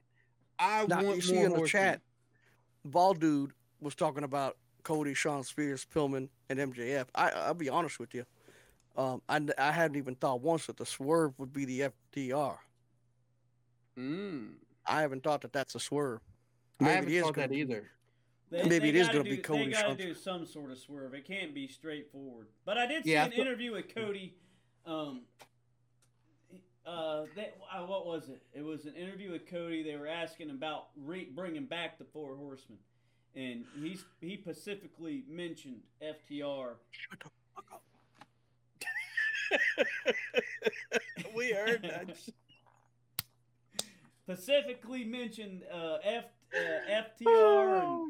and Shawn Spears and himself and all that. Why you telling me to ST fuck up? Because I yawned and I wanted to play it off. If I'm being honest. Shut the fuck up. I'm legit. I'm gonna be honest with you guys. I'm legit tired. Okay, Jimmy T's getting no sleep. I got a line of ladies waiting. I got a line of autographs going over here. I've already walked halfway across the country three times just to sign autographs in the middle country.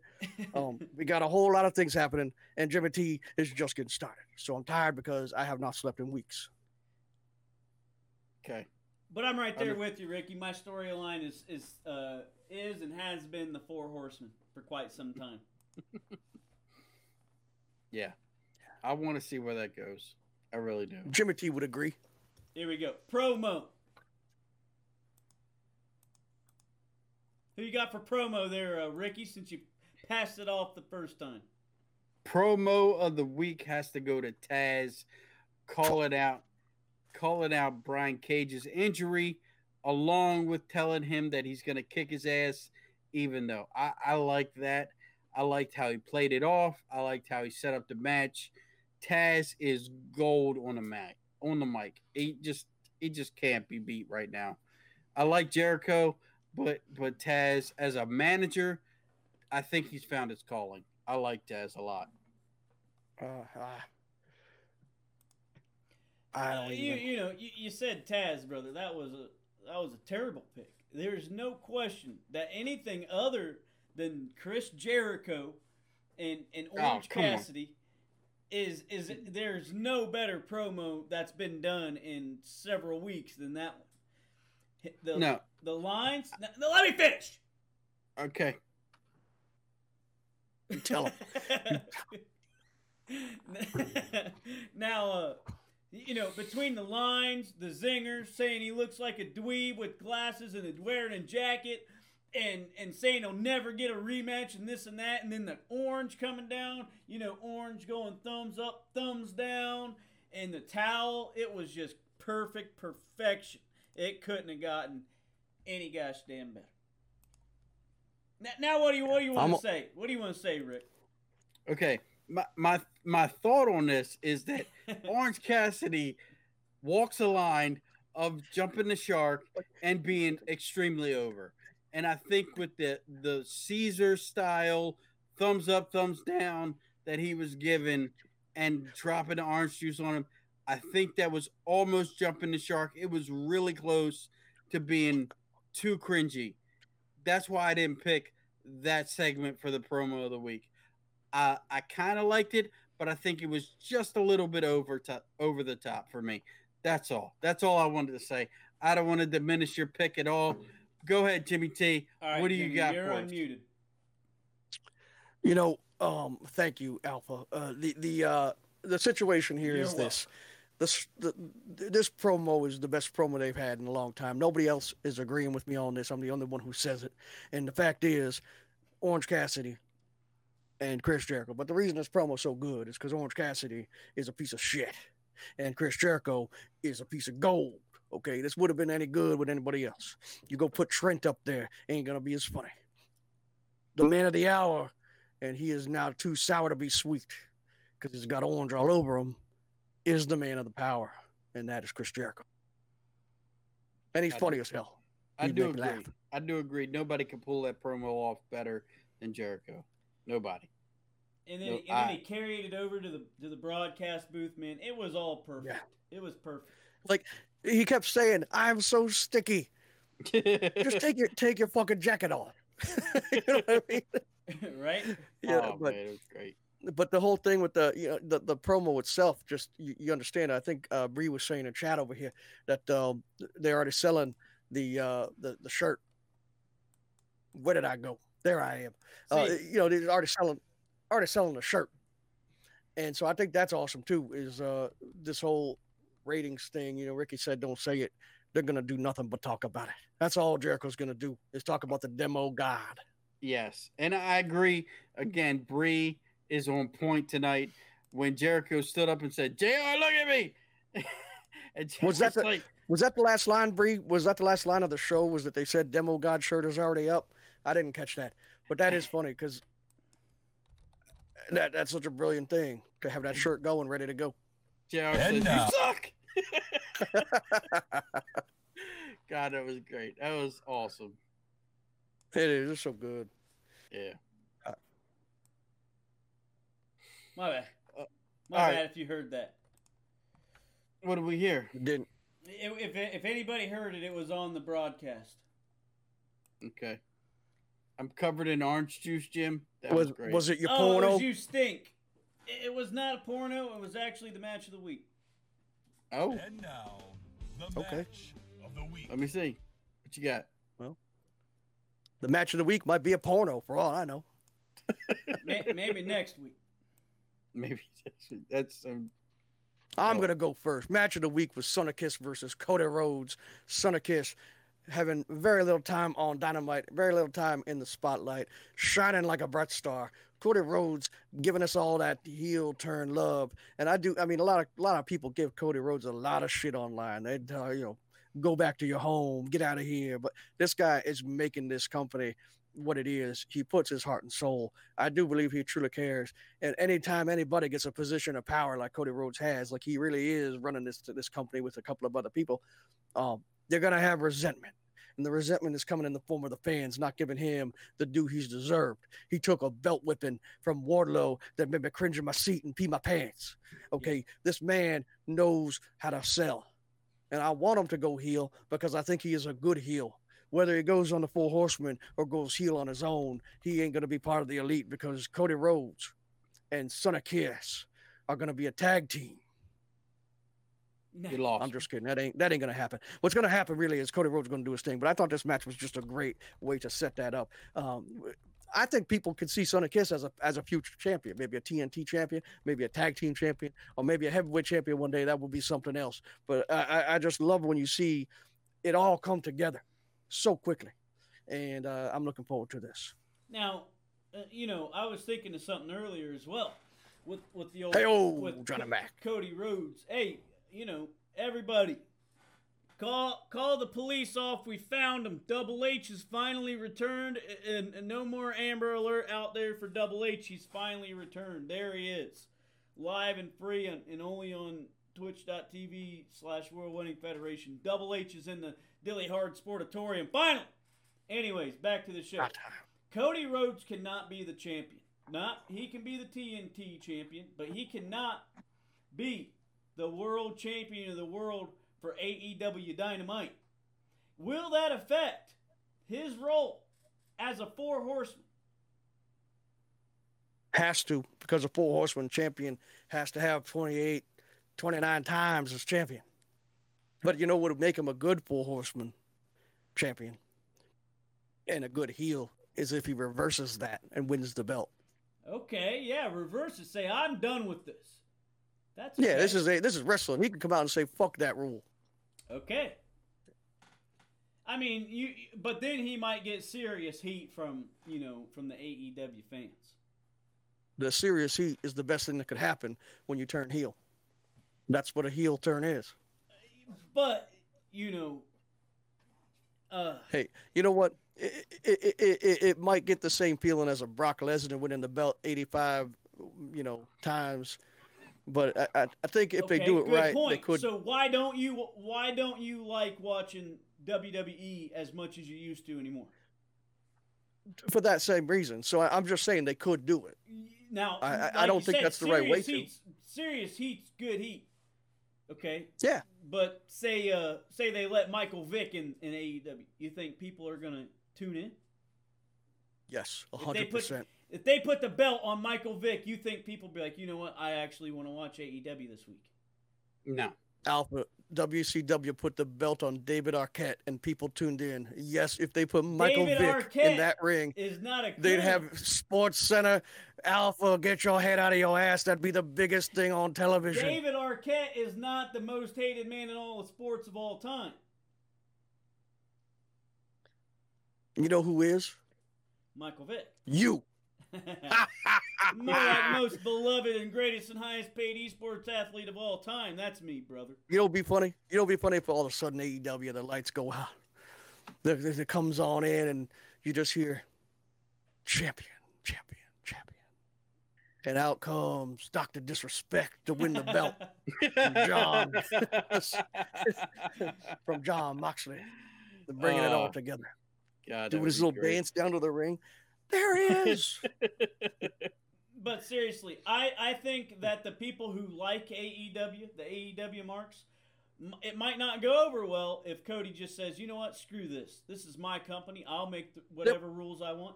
It could be a good look. It could be a good look. We'll never know how the boys feel it in the back. It could go. It could go over.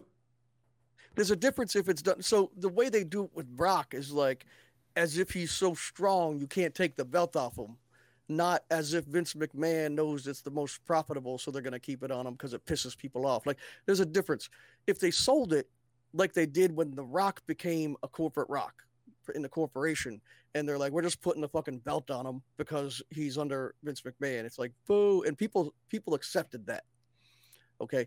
Eric Bischoff did the same thing with Hogan. They could do it and it wouldn't be bad.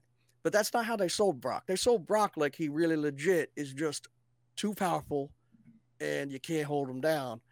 Not as if he's the chosen one within the company. The chosen one storyline works anywhere. And so you could take anybody, put him in that role. If Cody Rhodes come on out and say, as executive president, I'm reversing this decision that I can't get a title match, and tonight I'm fighting Jon Moxley, and then wins, the crowd would go fucking nuts. And they'd hate it. They'd boo him, and he'd get over. And then he could lose it in a month, lose the belt in a month. But that opens the door for 4 years from now. He can just go for that title shot again or whatever. You know what I mean? They could do it, and they could do it right. And then you don't have to say he can never have that belt again. I mean, they do haircut matches where people don't lose their hair. They did out the door matches where people never return, and then they fucking come back. I mean, hell, Undertaker had buried alive matches. People didn't die. You know what I'm saying? Okay. It's wrestling. Anything can happen. Could happen. You're absolutely right, you corn-toothed coward. I just don't think Cody will. Damn. I don't think Cody would do that. Not even. It could. I'm on the fence. Like, part of me thinks like Cody wants to keep this pure AEW pure. Let the boys in the back make the rules. But he might talk it over with everybody. Say, hey, for a heel turn, I'm thinking of doing this. What does everybody think? And then tattoo. Go from there. What if Brock Lesnar came out in AEW and then reached into his chest and pulled a sword straight out from under his skin where that tattoo is and stabbed Jon Moxley in the heart? And then QT Marshall comes on out and he comes up from behind and he just slices his neck with that sword. QT Marshall drops to the ground and he peels off his skin. That's enough. Hit the mute button. I'm gonna blame Johnny Mac for that one. Speaking of Brock Lesnar, who do you guys think is the superstar of the week? I'll go out. I'll come right out and say it. The superstar of the week is not Jericho. It is not it is not. I almost gave my answer up. It is not Orange Cassidy. It's not Sonny Kiss. It's not even Marco Stunt. It's Darby Allin finally coming back and closing the show with the skateboard from the top turnbuckle, catching us all off guard, unless you saw it on Twitter, which they spoil it 5 seconds before it even happens. It was Darby Allin finally making his comeback to AEW and surprising everybody and hinting at a potential tag team match or tag team with Jon Moxley.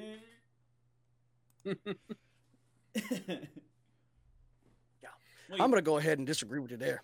I'm going to say that there's a person in the chat that we have just been toe-to-toe this whole time. Same page, and that's Bree. Bree's talking about Superstar of the Week is Sonny Kiss, and I don't think there's a thing that she said in this chat that I've disagreed with, and she's agreed with me 100% of the time, because Sonny Kiss is the Superstar of the Week. I'm telling you, get that chance and take it. And Sonny Kiss has to be on Dynamite every damn week. It better happen. Now get off your fucking Facebook page and put my face back on this show. Put my fucking face back on this show because I am the superstar. When Jenny Thompson starts talking, I get so bored I'll even scroll Facebook for a little while. Boy, never seen Facebook before on the other channel. That's all I got to say. Ooh, shots fired. Who's a superstar? My superstar is neither one of y'all's. It has to be Dash Harwood. For the finish on that match, because I've never seen a finish like that, and that's hard to do. I've never seen a finish where you rip a mask off of somebody and then pin them just because they're trying to cover their face. They can't. And you don't even see his face. They did it so fast. Did it so fast you didn't even see his face. It was done correctly because it wasn't done like WCW style where they broadcast his face and it fucks him up for the rest of his tenure. in that, it is pretty much his career, like they did Rey Mysterio, which was stupid, but they did it just enough so they pinned him, rolled him out of the ring, and you didn't see his real face. Maybe a clip, maybe a quick glance, and that was it. My superstar of the week goes to Darsh Howard because he took them about that. I forgot about that whole gimmick that they did the mask thing with the roll up, and you know that was perfect, like you said. I think on the commentary booth they said in AAA you get disqualified for that. Yeah. Yep. But those rules don't apply in AEW. Right. Yeah, Mexico you get disqualified, but not here. Now hold on. I like that. We don't always just stop the show for people chatting. Double H, did you watch the show? Uh-oh. Double H is sitting here talking in chat like he watched the show. Yeah, he did. Because Jimmy T reached out to Double H and said, Double H, there's one thing we got to do when we start this show on Alpha's channel. It's got to be you and me, pal. It's got to be a tag team. We got to bring you on back into the mix. And we got to announce right here that Jimmy T and Double H are a tag team. And you understand, Alpha, there's one thing you don't know. And that's what you don't know, is that I know that Double H and Jimmy T are the champions. We're the triple tag team champions because between the two of us, there's 3. Yeah, because Double H is twice the man you are.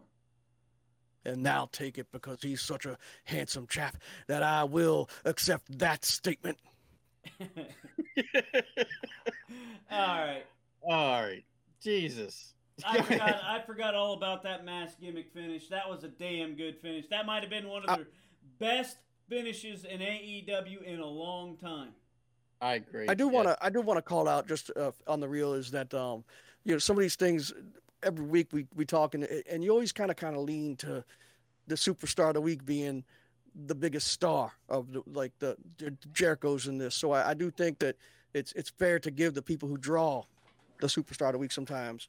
But my second pick was going to be Marco Stunt, if I'm being honest, because Marco Stunt time and time again, the dude, I mean, he runs weird and he's silly and he's all crazy, but that man works. Yep. He works. And this, I've never seen him move, and they keep getting crazier and crazier, but that one was one of the craziest moves I've ever seen in my life. Yeah. And it was so clean and so perfectly done. It takes 2 to tango. So I think it was Ray Phoenix who took it. I'm sorry, not Ray Phoenix. Matt Jackson. Yeah, the Rockers.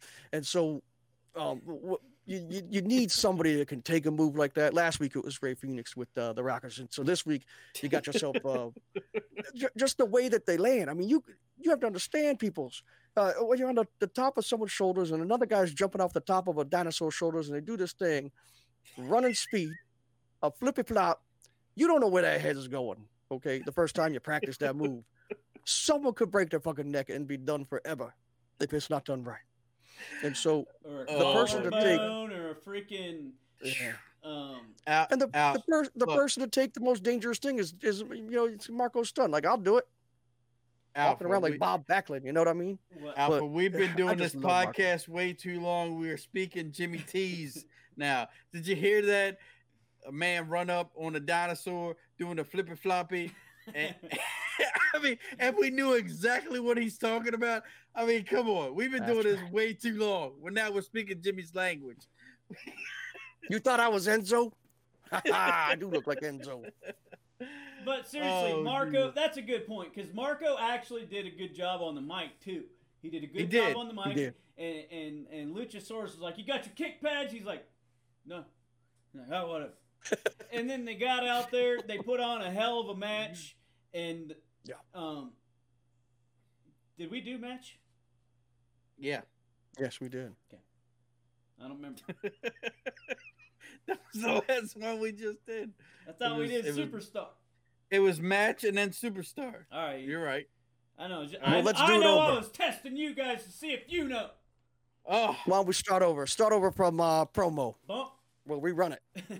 I'll edit it out after. But seriously though, I thought overall damn good episode. Somebody said that this was better than Fyter Fest. I say So tag. You know, Bree's bringing some heat in here. Bree and Jenny Thompson. This is Bree's first time coming into babyface in the heel, and she's already got heat with Jenny.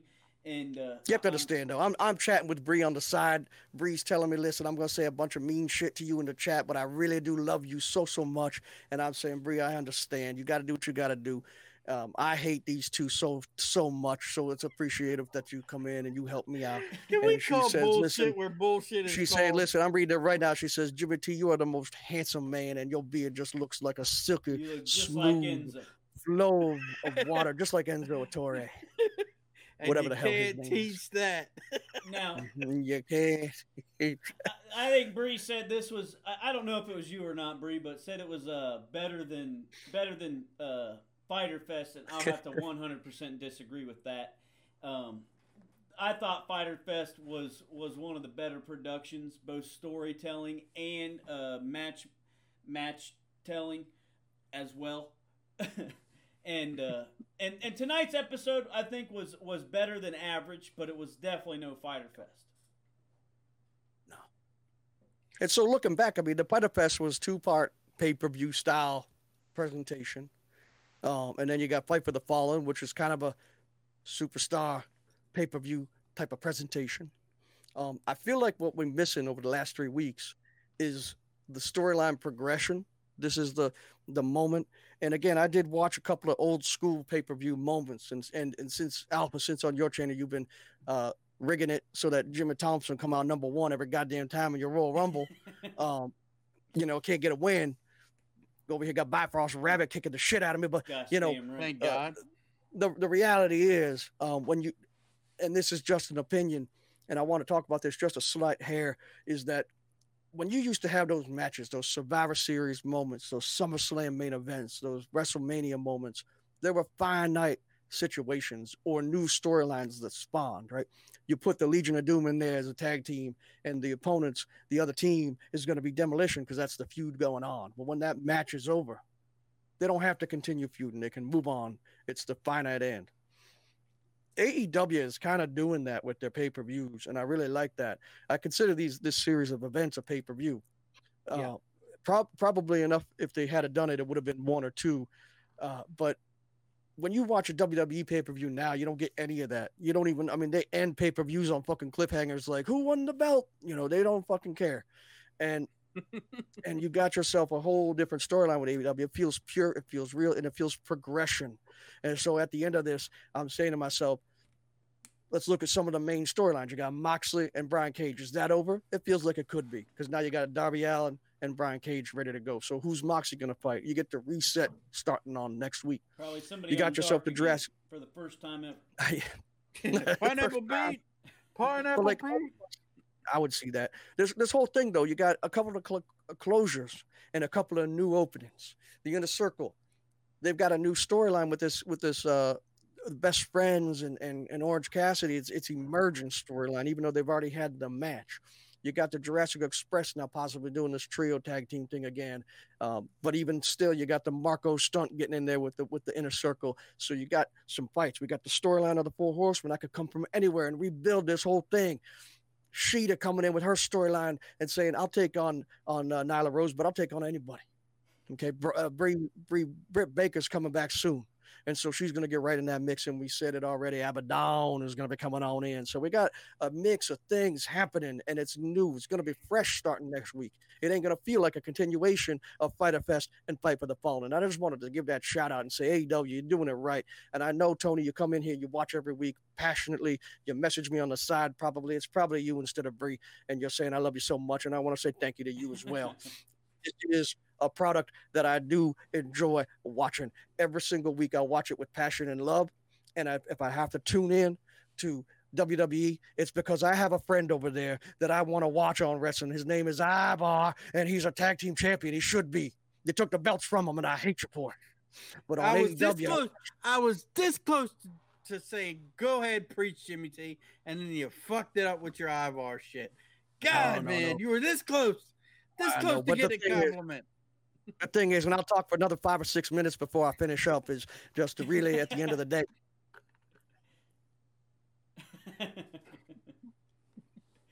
So, God bless Jeff. God bless Jeff. WWJD, what would Jeff do? And I'll tell you exactly what he would do right now. He'd mute Jenny's candy ass. Now, Ricky. Yes, sir. What do you guys got going on now that the Fight Pick Championship is over there on MMA Marks podcast? The Fight Pick Championship may be over, but the podcast is still going strong. You can catch us, MMA Marks podcast, every Thursday. And right now we're up to episode 84, giving you all the MMA news you can handle, son. And we're going to take what we did in the Fight Pick Championship. We're going to bring it back, get some input, get better, bring it back even better than before. And I can't wait to make it bigger and better. I really can't. And congratulations. Truly, man. Thank you for participating. You took this championship by the horns and ran with it. It was great. It was a great time. Everything went beautifully. We made some new communities. We made some new friends, and that's what it's all about in the end of the day.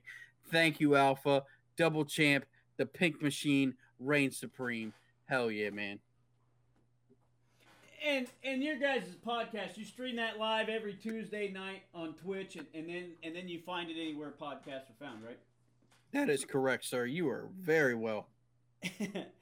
I'd ask Jenny if he's got anything going on, but I'm pretty sure he doesn't do anything. No. I'm gonna call the show. The show's gonna be over right now. We're gonna run a commercial. I'm gonna hop right into Battle Royale Rumble. How's that sound, brother? That sounds awesome. I can't wait to see this Battle Royale. And you better get Ricky Maivia in that ring, ready to rock, son. I can't wait. Hell yeah. Thank you all who participated. Jimmy T is lost in the cornfield somewhere.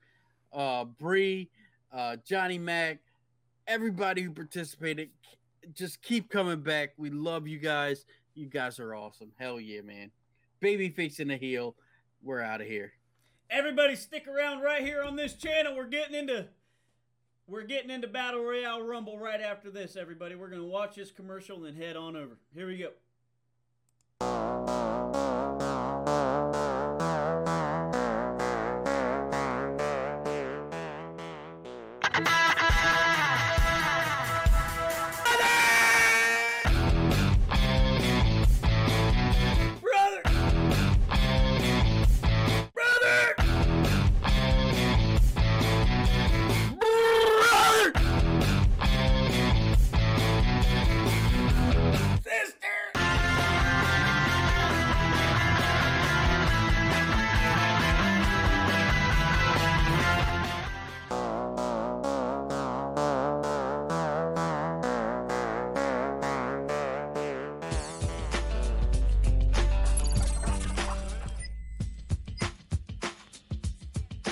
Everybody's wondering where you can buy Jimmy T's Kinda Sweet Cream Corn. Well, let me tell you something. It is dangerously delicious, and it's that Kinda Sweet corn that you know is gonna treat your teeth so well. Just take a look at the Jimmy T. You see, I am the corn father, and you can trust me. Jimmy T. It is creamed, it is sweet, and it is corn. And it is so delicious it coats your teeth just like that toothpaste. It is so fabulous it makes you shit your pants and then you burst. Jimmy T. Get yourself cream style sweet corn from Jimmy T. And it also works as toothpaste.